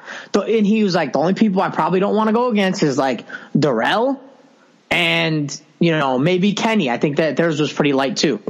And I know you just told me the answers, but I think I'm getting this information straight from when I was there. You know what I mean? I'm still thinking like I was there, and this is the information that I was getting at the times. So I think that, you know, the dark side of it all is they're getting put in every time. The beauty of it is they know the course. They know everybody's bags. They know who their competition is. They know who their competition is not. They know their strategy because the course is the same every time. So it was like, you know, they were the only ones that knew the game. And they were sending everyone home so they couldn't come back and give them information. Yeah, I forget. So you know, pardon my lack of memory and clarity here. I know that to this day, nowadays, it's more fun for TV purposes as well. But nowadays, and honestly, I can't remember the last time where there was a uniform elimination where it didn't switch up. Like the last few seasons at least, and I can't, like I said, I think it goes back pretty far. There's a different elimination every time. How common was it back then for it to be the same thing every time like it was this season? So first of all, I don't think I had ever seen an elimination where you don't get to watch. So that was kind of new at the time. I don't know if they did the same thing for Fresh Meat too, but I believe that they did. It was kind of the same exile. They went for the run through the, you know, the hike and stuff like that with bags. I think, correct me if I'm wrong, but, you know, they started to, it was always different. And then once we got to Cutthroat, once they hit like 5 eliminations, they started reusing they went back and did elimination 1, then elimination 2, then elimination 3. And then kind of me and Johnny were like, all right, well, you take this one, I'll take this one. I'd rather do this one. We were practicing it in the backyard, you know? So, does that answer the question? Yeah, no, for sure. I think my main thing was just that, you know, so you're saying that, I'm just trying to remember, like before this, was it, I know you might have gotten to watch, but was it, they switched duel, up? Yeah. The duel, there was 4 cards and, or 4 eliminations, and they were all face down. And then the person that was going in got to pick one of the cards.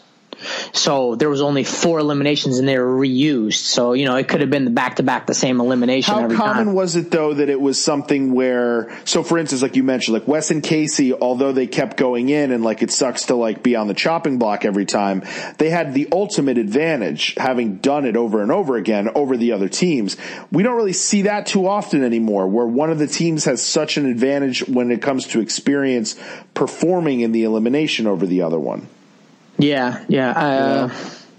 I can't think of it, but it's just ironic that it kind of happened to them, whereas they were in the worst possible situation ever, because I'm telling you, Casey is probably the worst player to ever play the game, so it couldn't have worked out more perfect for a team or for a guy who the entire house was against, with the worst partner, to go and come with the lightest amount of luggage, win one, and then win two, and then be gifted the strategy on top of having the lightest amount of weight, so, and they're in there practicing, right? They're building an endurance to it, in the end, Casey's not in shit shape. You know what I mean? She's just been running every week, you know what I mean?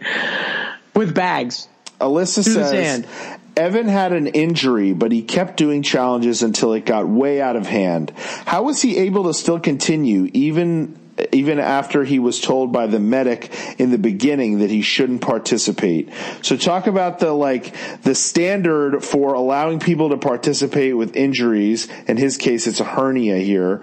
Talk about that, how that's evolved over the years. I'll simplify it by saying, if Evan has the very same injury in 2019 on the challenge, do they even let him go out there once?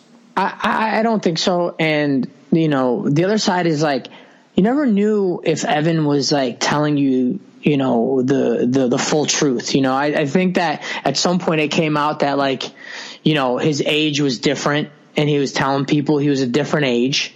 Not by a lot, but it was wait, he's 24? No, he's actually 23 and his name's Mark, so it was always what? It was hard. I liked Evan. I got along with Evan. I think he's still one of the, more classic characters of all time. Probably should have been the best of all time. But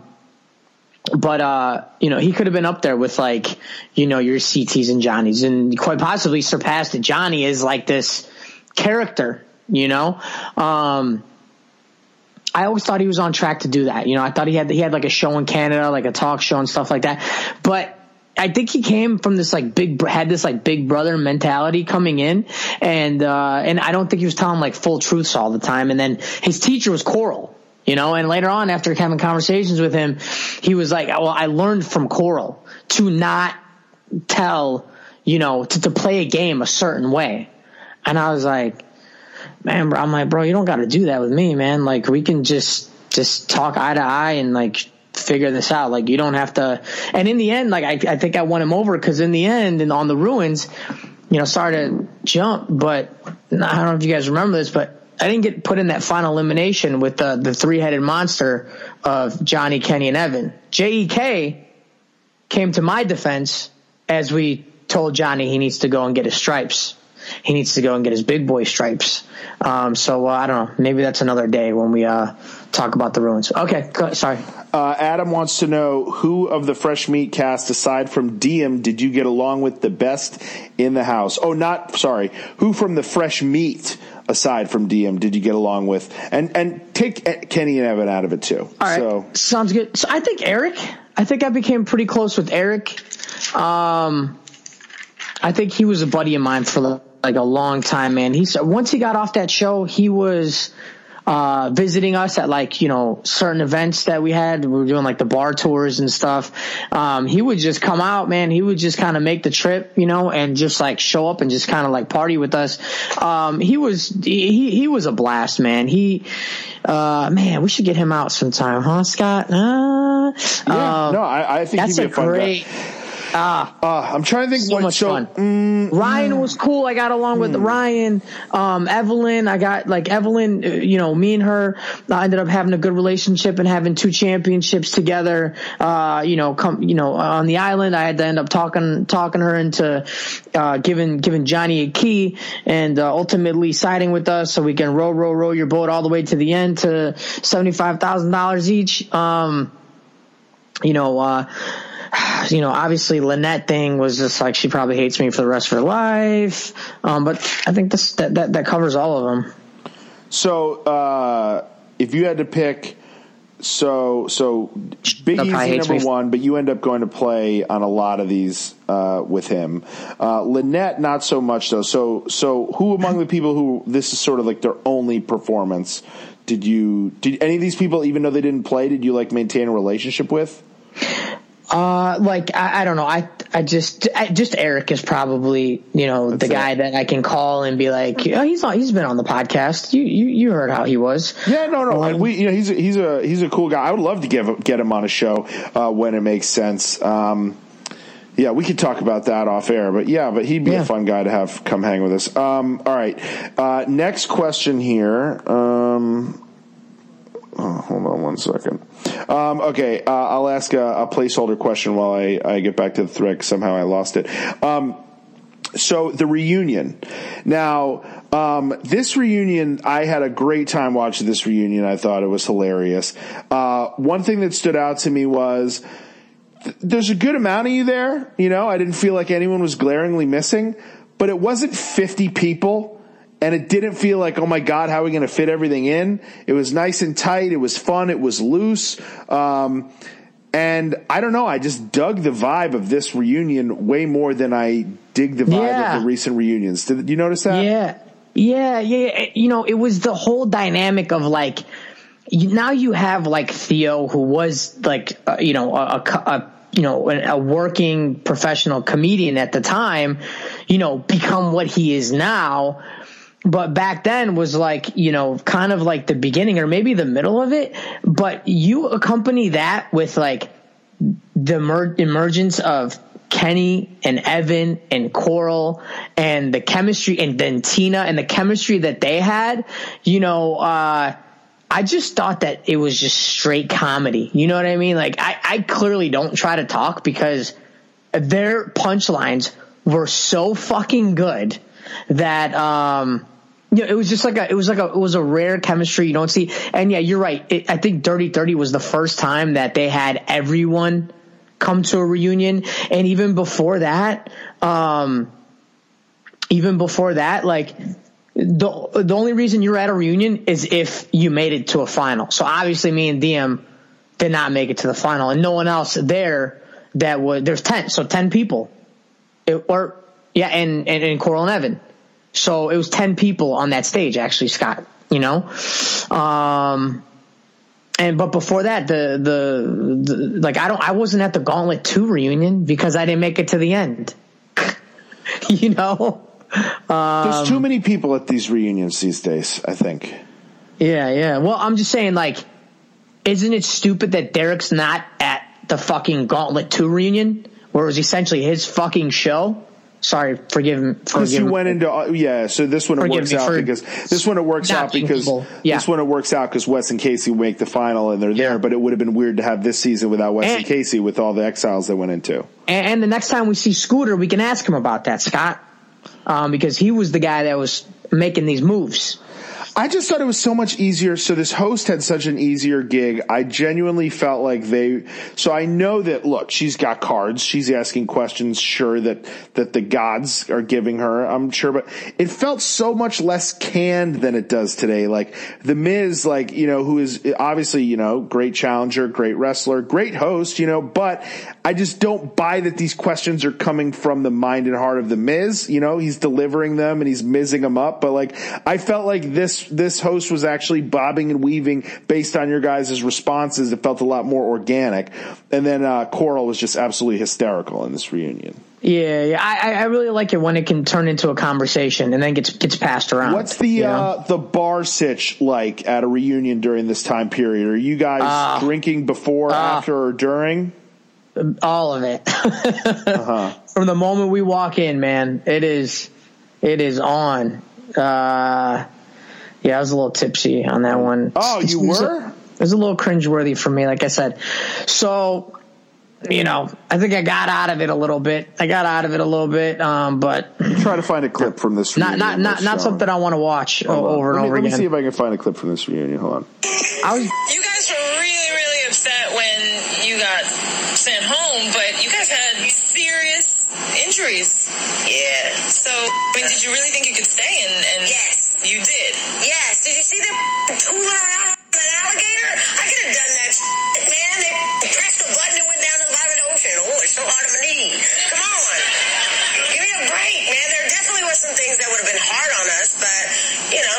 Do I want Evan's gut to bust? Yeah.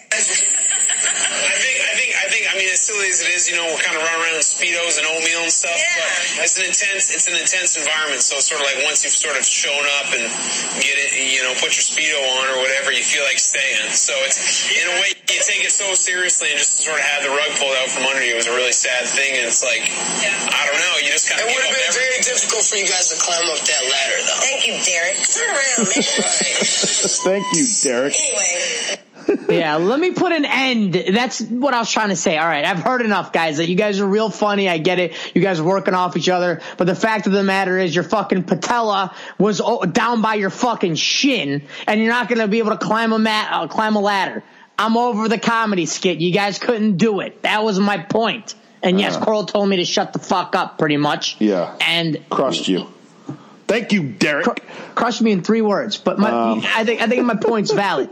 Shut the fuck up. You guys ain't climbing no ropes with all your injuries. As we approach 2.5 hours here, Ellie says, which of the Fresh Meat casts do you think should have competed again on another show that didn't? So we went through before. I'm not going to go through, but I think just like by the ones we spoke of as we were doing it, the people who seem to have not competed again were Shonda.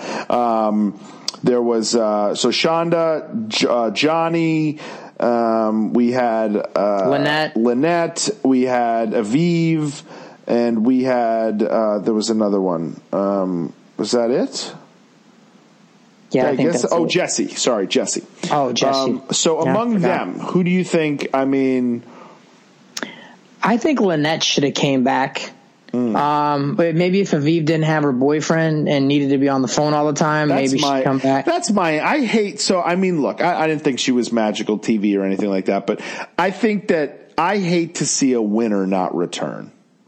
And in this context, like I know that we had such great characters that were also, went on to win other seasons, Kenny and Evelyn and Evan and whatnot. But I do think that you do a series called Fresh Meat, and I do think that the Fresh Meat winner should come back at least once. And obviously I think she maybe her decision played a part in that, but maybe they didn't want her back. We'll never know, or maybe we'll find out at some point. But I think that to me, I think characters aside, I'd like to see winners return. Yeah, and here's another funny part about it all. In Fresh Meat 2, the female Fresh Meat 2 winner never came back.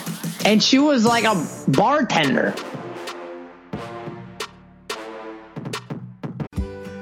Now is the chance to use reliable energy to grow your money with the Dominion Energy Reliability Investment. Our new investment product offers competitive returns, no maintenance fees, and flexible online access to your money. Make the reliable investment in reliable energy. The Dominion Energy Reliability Investment. To find out more, go online to reliabilityinvestment.com. That's reliabilityinvestment.com.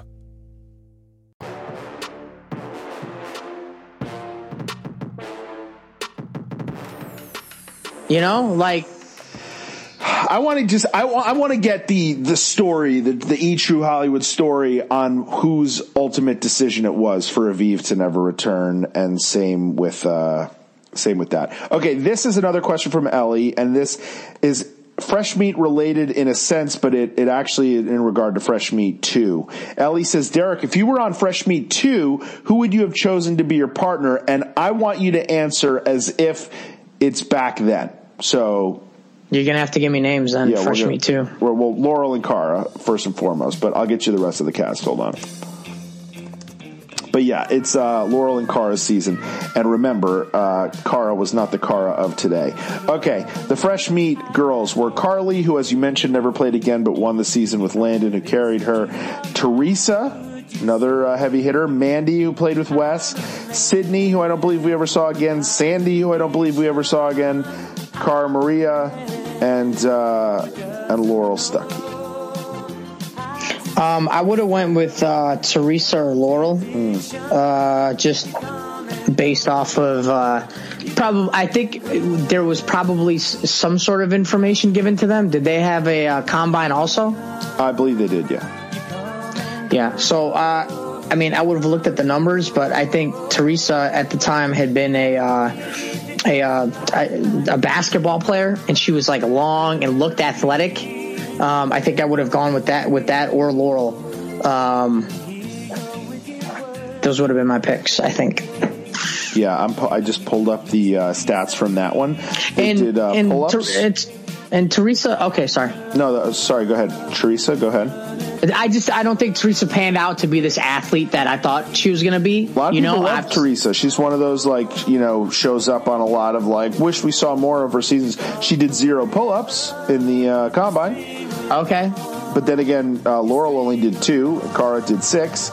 Okay. 40-yard dash, Cara 6.13, Laurel 6.42, and Teresa 6.56. So Cara had some great.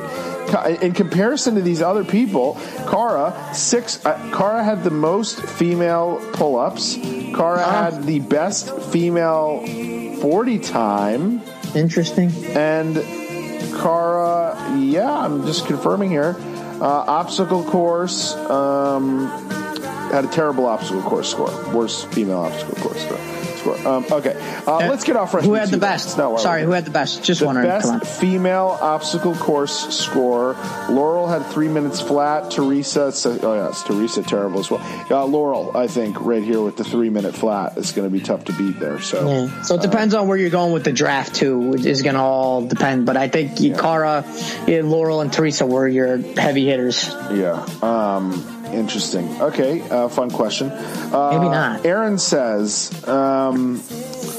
who did better than you thought they would and why? Who did worse than you thought they would and why? I thought Shane and Lynette exceeded my expectations far beyond. We were getting beat constantly by them. They weren't getting first places, but they were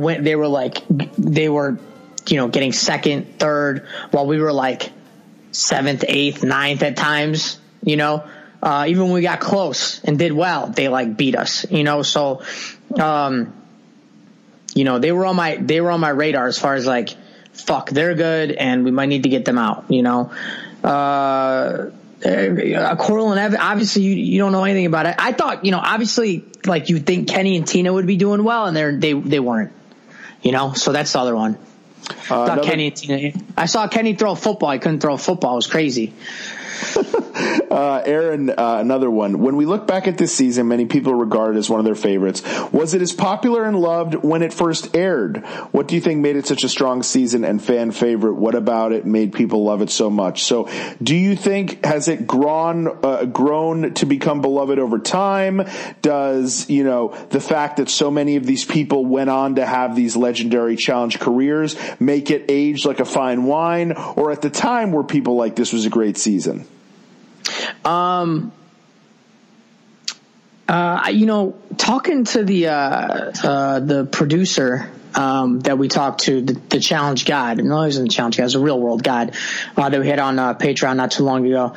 Coming to find out that all these fresh meters were picked because they were almost Real World rejects. They were almost on Real World. So, the fact that they have 5, 6 out of 10, mainstays for a while, maybe that had something to do with it. Maybe they were so close to being, the lead on a Real World, Evan and Kenny, for example, that, they stuck out as just, your everyday, reality TV cast member that you would watch, enjoy and watch, that you would hear shit come out of their mouths that, your Corals and your Theos are saying, didn't skip a beat.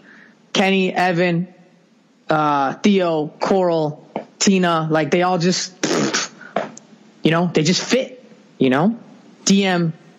Well, I'll say this. I'll say that right off the bat, you and Diem are adorable, and that's something that was fun at the time. But again, when you see, obviously how Diem's life and challenge career plays out, looking back on it, and seeing how, fondly it plays out between the two of you and whatnot, and I think is a little bit different, but even at the time I think was endearing. But I will say that as a season, it's pretty straightforward how it plays out. And at the time, I'd imagine it was probably just like not a middle of the road season, but like another solid season people liked. Watching it now, though, it plays like, you ever watch like a McDonald's All-American game? They don't air them too much anymore, but I remember on ESPN they always used to air McDonald's All-American games, and occasionally you'd catch one where it'd be like Carmelo Anthony and LeBron and all these guys when they were in high school, and they all look like super young, and it's like before they were like megastars, so they're all kind of young and awkward, but you like see them through the lens of like who they are at the time and today, and that's always fun. Or you ever watch a movie that has one of these like there's this movie Black Hawk Down that like as a movie is like, yeah, it's like, it's a pretty good movie, but it's got like one of the best like kind of like casts as far as like what these people end up becoming. When you go just IMDb that cast and see how loaded that cast was, or you go and you watch like True Romance or something like that, and it's got one of these deep casts that you're like, wow, Brad Pitt plays a stoner who's in 5 minutes of this movie, and then he goes on to become Brad Pitt. This season has a lot of that, and it's like seeing a lot of these, not too many of them, but you have a lot of fun veterans, like I said, at the peak of their powers, the Tinas and the Corals of the world, but it's not kind of overpowered and overwhelmed by them where they like run the game. And then you have obviously the first time we see Wes and Kenny and Evelyn and Diem, who go on to become such legendary challenge figures, but you also get to see a fun Derek season. You get Katie Cooley, you get Shane in there, and you also are getting Wes and the Austin cast in their rookie season 2. So even though they're not fresh meat, they are rookies from a challenge perspective. The Wes's, the Dannys, the Melindas, and the Johannas. So it's a Eric really Banks fun too, man. It's just Eric like Banks something too. you've never seen before. You've never seen a guy like that on challenge before. So I will say, to answer your question, Aaron, that this season ages like a fine wine and is a really fun rewatch because of that. And it does hold up as a season in itself.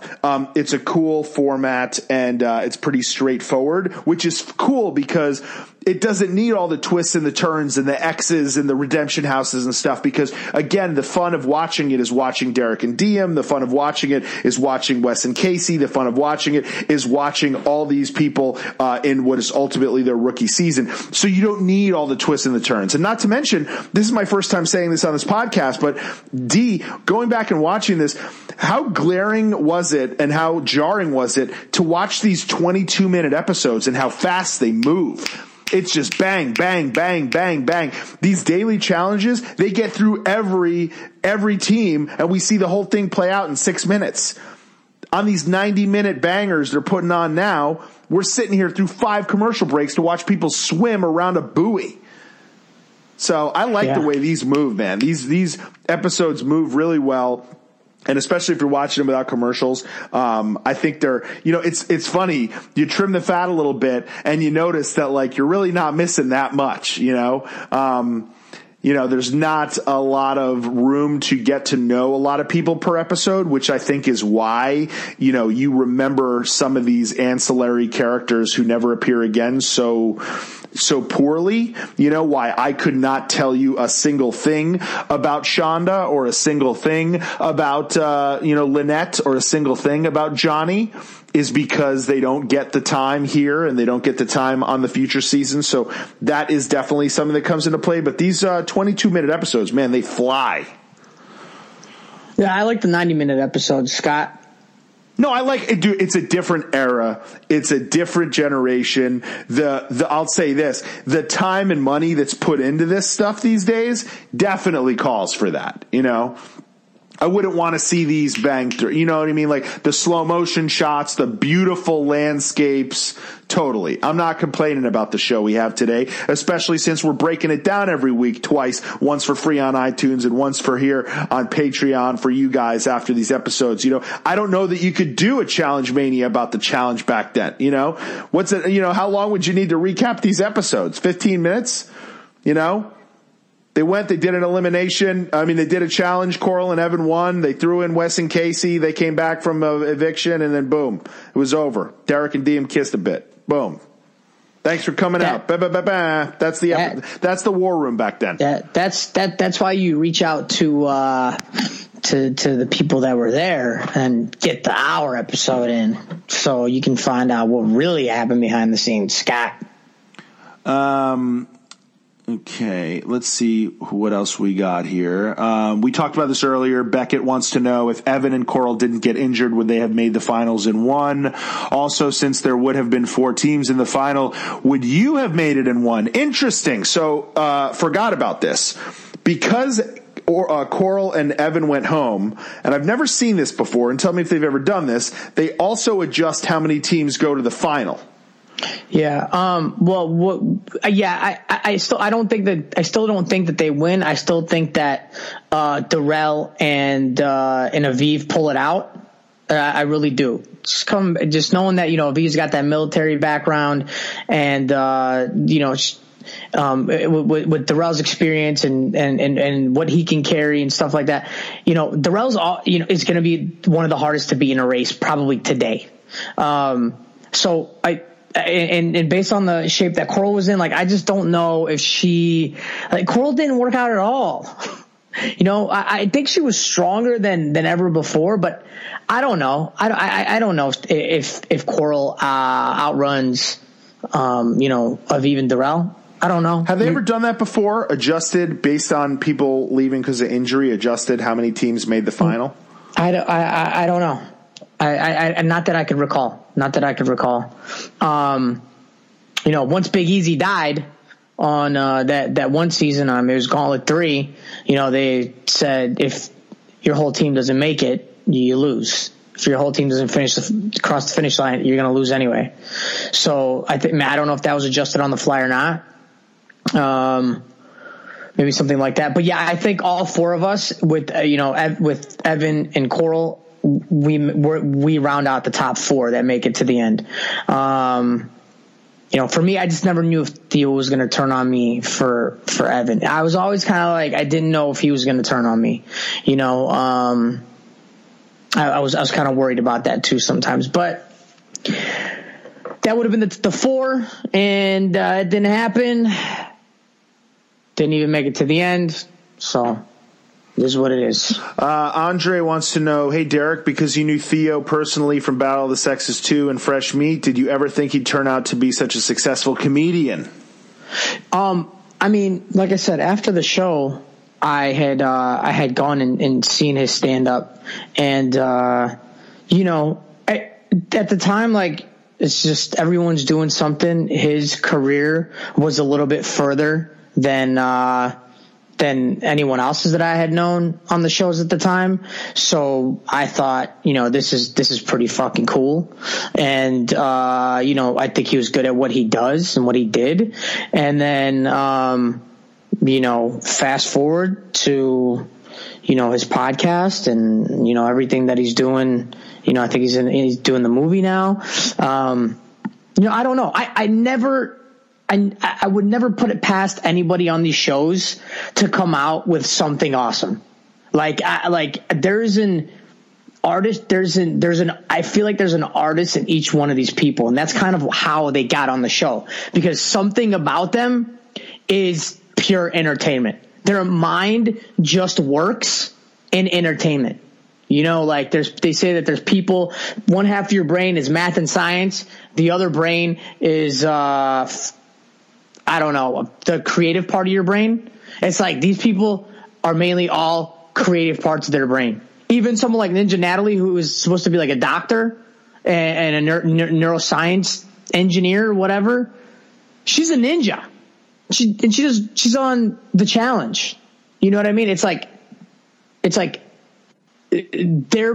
their mind just gravitates to this world of fascination and art and magic, dreams, and how far I can go to get there, Yeah. Last 2 questions. I think they're great to end on. Suzanne says, I'd like to hear more about the reasoning behind Derek and Diem dropping their bags during the last Exile. I know that they were hoping that at some point one of the puzzles would say they could drop their bags, but even so, wouldn't that only be effective from that point? Did they really feel like they had no other way to win? That was just I didn't even think twice. The bags were so heavy that like if we went just a little bit and they were already gone, you know, like we were dragging bags that were literally like moving anvils, you know, we were going nowhere. And these guys were already jogging with their stuff. So the only chance we're going to have is if we get lucky with the puzzles. They can just go. They can walk at this point because these things are not moving very far. We're moving these bags at a snail's pace. You can barely pick them up, let alone run with them. Okay. We're talking, you know, 175 pounds, 170 pounds on me who weighs 160 pounds and leave her with 60 pounds. And that's still a lot for a little girl like that, you know? Just to get it up and get it over your shoulders was a feat in itself. So there was really only one way to win this thing. And it's like, run past them and get lucky. That's it. Drop two bags, cross the finish line. Done. Right? Then coming to find out, it was a fucking circus in there. They're forgetting their flags. We're forgetting our flags. I mean, it seemed like there could have been room for error, but we would have to have gotten really, really lucky to have won that because all they had to do was just walk with their bags. That's it. We're done. There's no competition here. There's no race. There's no chance. The only chance we had is luck. So, best case scenario, what happened once we got to that first puzzle? Drop two bags. All we need is one more. So, got kind of lucky. I'm going to play this couple clips on.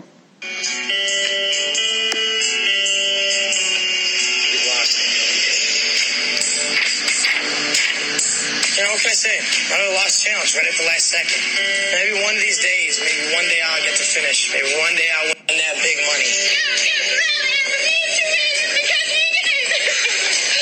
Good job, guys. Love you, bro. Yeah, for sure. Congratulations, Darrell and Aviv. Say your goodbyes. You're going to be rejoining your castmates. You're staying in the game. So good job. We'll see you in the finals. Damn, I just sent one of my best friends home. It's hard to feel good for a win. You know, you kind of feel bad. It's like a 50-50. To be honest with you, Deanne needs that money a lot more than all of us, too. Yeah, definitely. It's sad. I think that Deanne could really use that money for all her cancer treatments and her medications, and it's sad that she's not going to be able to have that from this. Well, made one bad move. One big bad move. I feel like I let someone down. Someone very important down. From the beginning, DM, I knew there's going to be something special about you. And there is. There always will be. You know, I hope everything works out. I'm sorry I wasn't able to get you that money. You're good, though. Reality is now going to set in. And the reality isn't fun. Because home is not fun. And I don't want to start. The day I get back, I have to do the stupid treatments, and I don't want to do them. This experience let me be normal for 5 extra weeks. And I'm really, really grateful for that.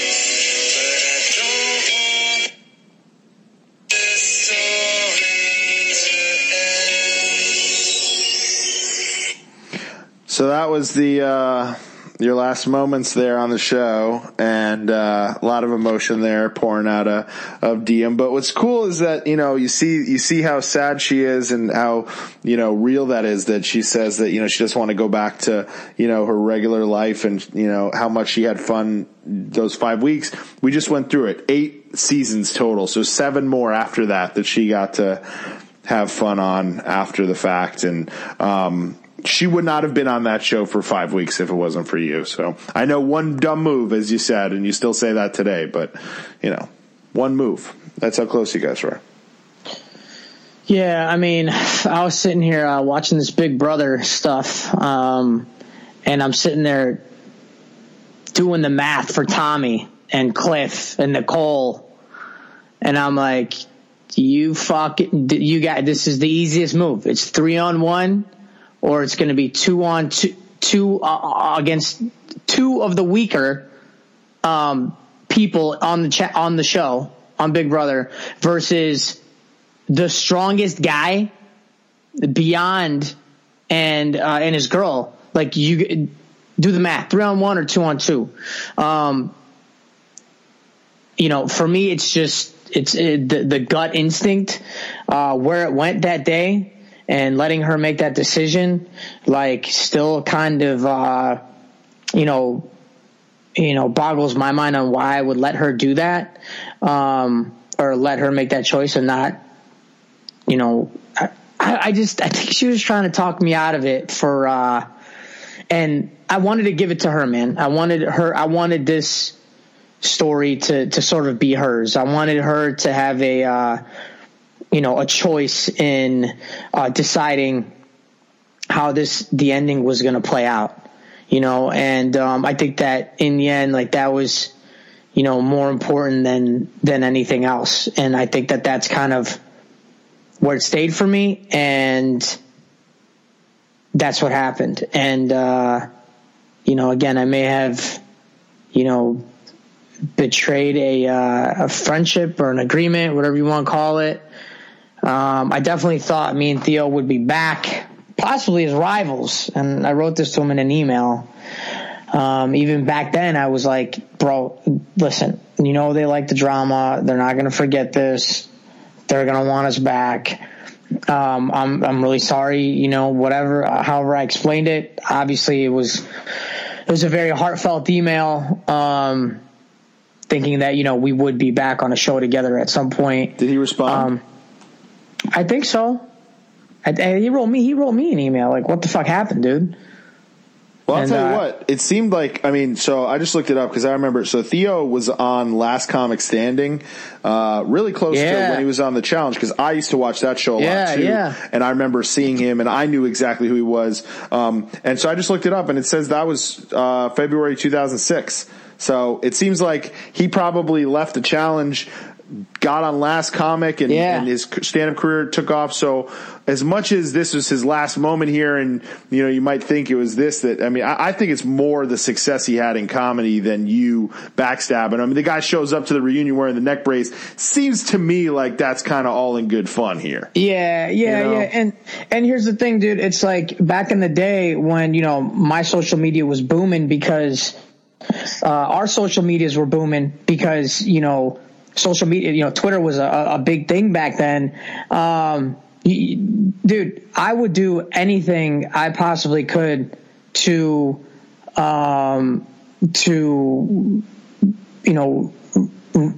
make up for my mistake, that day. And I think I probably went, above and beyond during the times where he needed the votes and he needed the people to stay, because I think it was like a Last Comic Standing was like an America's Vote type of deal. I think that he needed to win rounds and stuff like that. So like I was doing as much as I could to plug that, to retweet that, to let people know to go vote for him. I remember that. It's funny. I forgot about that, but, this is obviously before I got rid of my social media. To salvage things at home. But I feel like I did my due diligence to kind of make up for my mistake. And, for me, it's just, I just think that, I think of myself as more of a shitty person, for certain things, it's like your own, you're always your own worst critic, But look, part of the reason you made that decision to let Diem ultimately decide. Why did you say that earlier? You said because you felt it was her game. Ultimately, it was for her, and you wanted to let her make that decision, right? You had made a decision earlier in the game, and you felt like you wanted to have Diem feel like she had ownership over a lot of this season and over that moment, right? Because of her situation. Right. And so ultimately, I think that your heart was in the right place. It's not like you were like, screw Theo, Yeah, I was, I even remember going to Darrell, like, dude, what should I do? What should I do? And he wasn't giving me a final answer too. And I remember him saying, just follow your heart, man. Follow your heart. That was the final words before that message came out. But before she made the decision. And it's crazy because like I literally turned my back. You see, I turned my back on the boat, and it's like a visual motif, you know. And I didn't even know I was doing it, but at that point I turned my back. She made the decision, and it was fucking like, you know. But I think I don't think I had malicious intent. It's just. Well, it says a lot also that you still to this day. I remember, look, some of these people listening to this might have been there, and I think at this point I actually did post it here as well, so some of you might have heard it after the fact. At our first Caroline show, this kind of came up, and you didn't want to talk about it then. Today, obviously, you've talked about it, but you can tell, you can hear it in your voice. Obviously, you are still bothered by the decision that you made. So I hope, look, busy guy, clearly doesn't give a shit about the challenge anymore. Feel free to keep tweeting him. I'd love to have him on the show, hash this out with him. Again, like I said, he does most of his talking now in character, which is cool. You know, it's a performance art kind of thing. Yeah. Who knows if he'd ever just sit down and talk challenge, you know? It'd have to be like the Rat King talking challenge. But it'd be interesting to give you a little bit of closure on this so you can stop being creepy and vulnerable about it.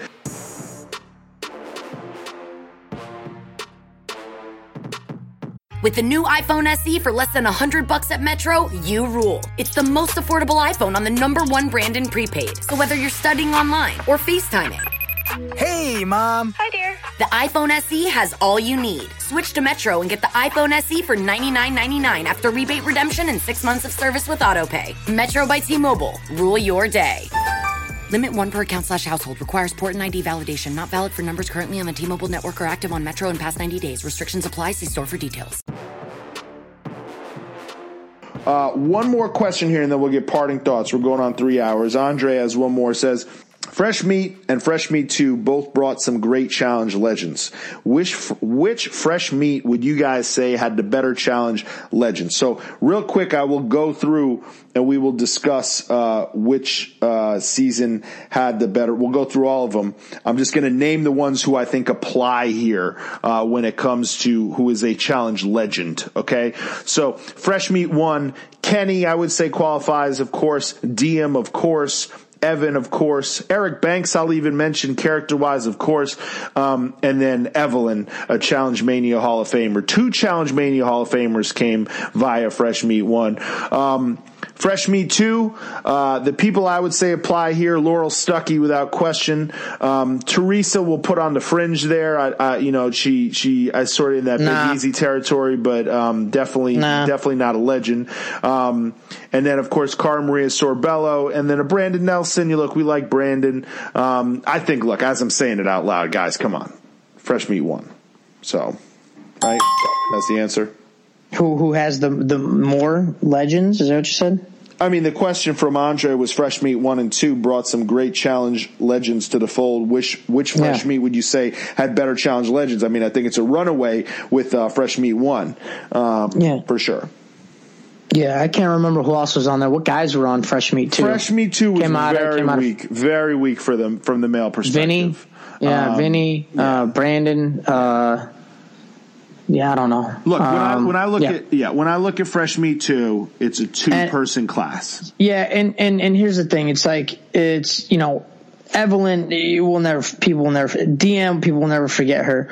Kenny, Evan, it's just like they're like almost still synonymous with the challenge. And it's not just Kenny from the challenge. It's not just Evan from it. It's Kenny and Evan. That's it. Where do you know Kenny and Evan from? Take a guess. Yeah, that show. Still to this day, I think. All right, let's do. I've never met another DM. I've never met another. Yeah, DM. No, it's not even. It's not even close. Fresh Me Too did give us Cara and Laurel, and I'll say that Teresa and Brandon, we like them both very much.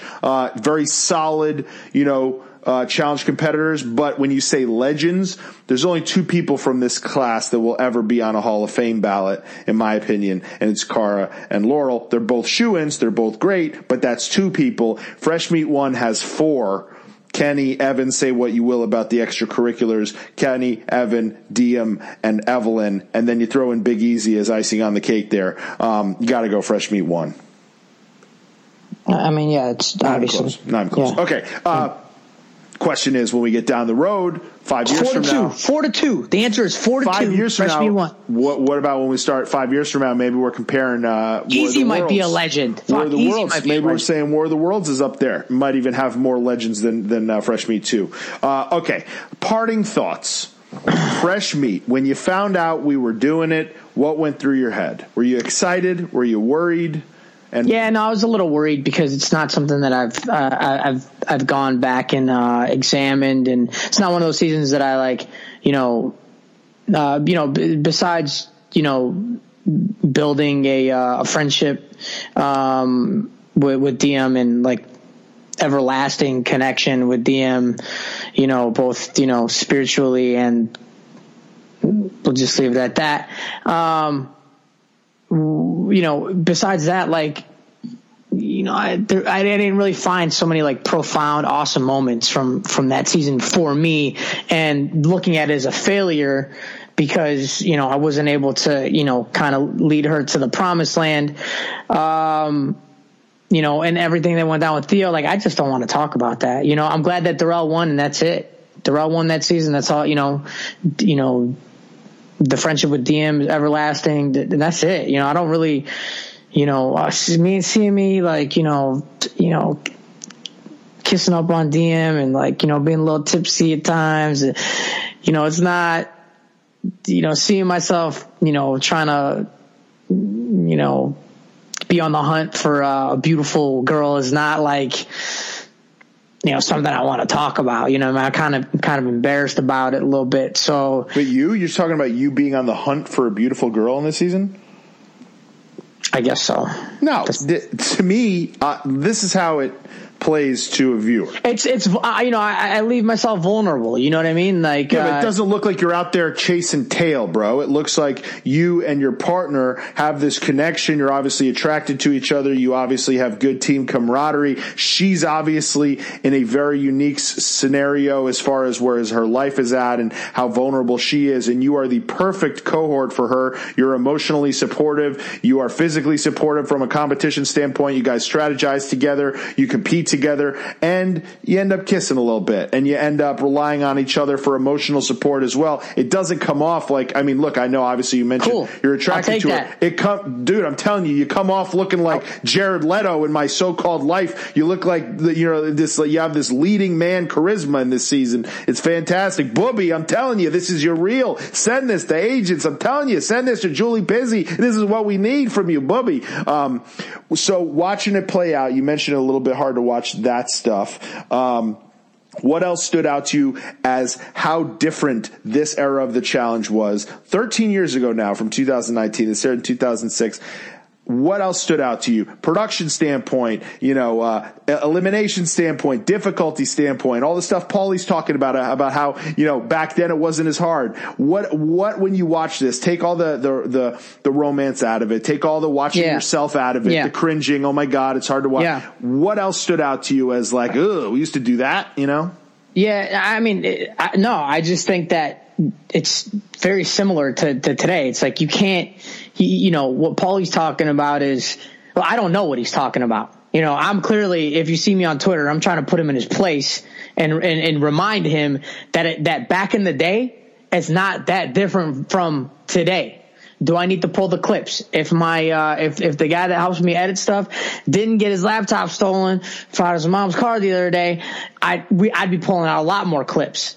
But to put Paulie in his place and to kind of shut down that thought process that back in the day, competitions, challenges, championships, eliminations should be discredited because it wasn't the same back in the day because it's harder now. No. For example, in Fresh Meat, as you can see, the athletic side of the competition start getting harder and harder and harder. For me and DM, we start winning these athletic competitions, and And we get on a roll. We start running the game. We have to do the scariest challenge that I've ever done in my entire life. That's go 30 feet deep sea dive 30 feet under the water, equalize on your way down because people are popping up with fucking blood coming out of their nose and ears, and successfully retrieve a flag and then stay underwater, essentially drowning yourself for as long as you can. To win a competition. So, to say that competitions like that are not absurd enough to be credited in challenge championship standards is beyond any rational thought process. So if I need to keep pulling out clips, I'll keep pulling out clips. But my point is those are the things that stand out. When me and DM took that lead, ended up winning these comps, came at the most perfect timing. They were athletic. They were hard. We were playing against athletes at the time, and, we were coming up with wins. Did we maybe get lucky these guys got hurt? Sure, but that's the name of the game. Does that answer the question? It's still look, back in the day, that final was probably harder than the Vendettas final. Was it as hard as the first War of the Worlds final? No. But back in the day, fucking a year ago, Paulie, you were running a final that was not even worthy of a champs versus pros final. You know what I mean? It's what are you talking about? You cannot go and try to discredit what we did back in the day. But I think he's kind of calmed his tune a little bit since I have responded a few times. I don't know if you've noticed, but I'll say this. I like that he calls you people out and he gives you a chance to respond because hopefully it stirs up some controversy, gets people talking about the idea of whether you guys can hang with the people like Paulie, and we maybe get to see it play out someday. A boy can dream. And here's the thing. It's if I don't protect the past, who the fuck is? Then we'd have him and Wes backing him up and saying challenge championships don't count from back in the day. It's you know what I mean? Mm-hmm. It's ridiculous. It's ridiculous. So I have to protect us. No, I do. Don't make me fucking pull Darrell out of the woodwork. You see when he says that kind of stuff. Go and read the comments. A lot of people. He's getting destroyed. He's getting murdered. He's getting crushed. I think he knows it. But here's the thing. He's a fan of the show. If you ask me, I think he wants to see you guys on the show. He thinks this might help. That's what I think. Look, I'll play into it. I like it. Good. I like it too. Keep playing into it. Bubby, please play into it. You see it. Feed the beast. Come on. Yes.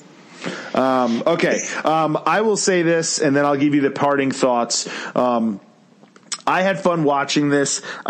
Is it, from a game perspective, are there the crazy twists and turns and moments that we've seen even already on this War of the Worlds Part 2? No.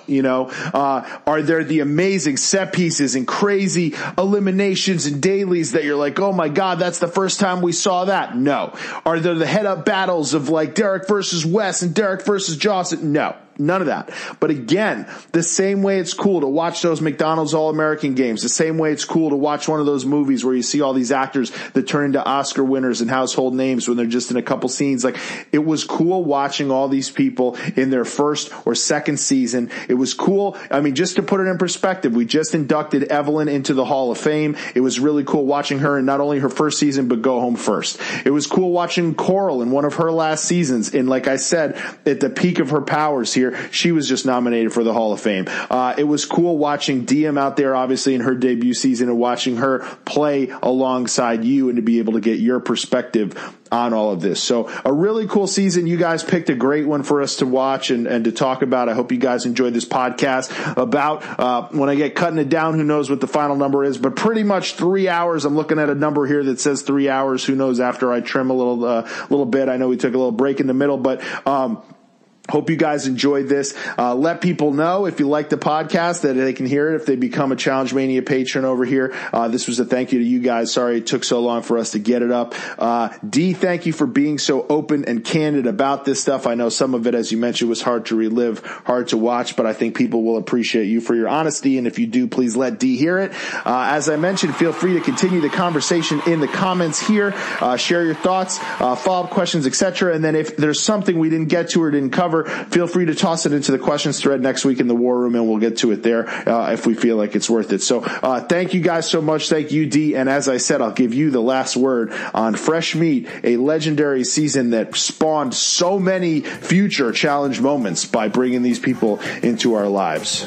Well, yeah, no, I mean, just first and foremost, thanks. If you're still listening to this, thank you guys for giving me the chance to relive these awesome experiences and kind of let you guys know what I was thinking at the time and sort of, the playful ins and outs of these shows that you guys enjoy watching. So thank you for being patrons, and thank you for continuing to support me over all these years.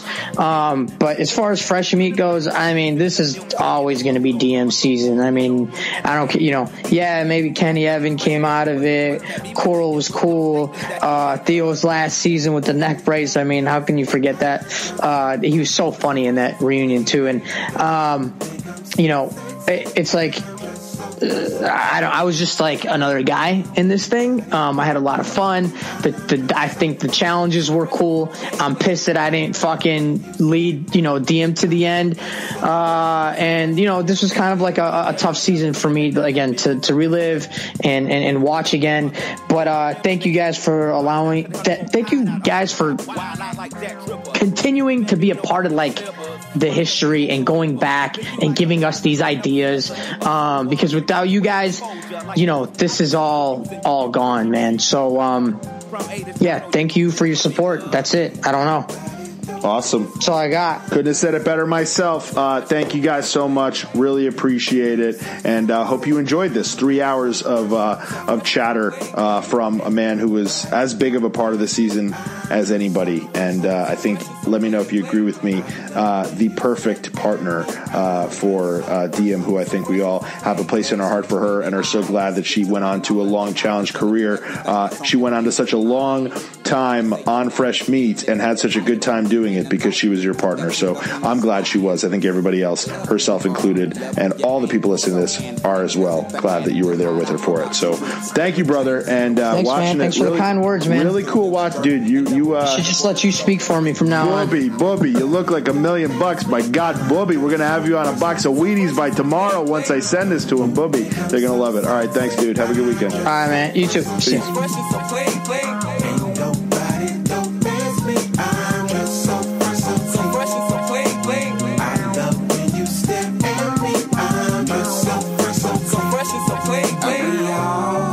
motherfuckers on the planet. The sky is falling, ain't no need to panic. I got a stick and want your automatic.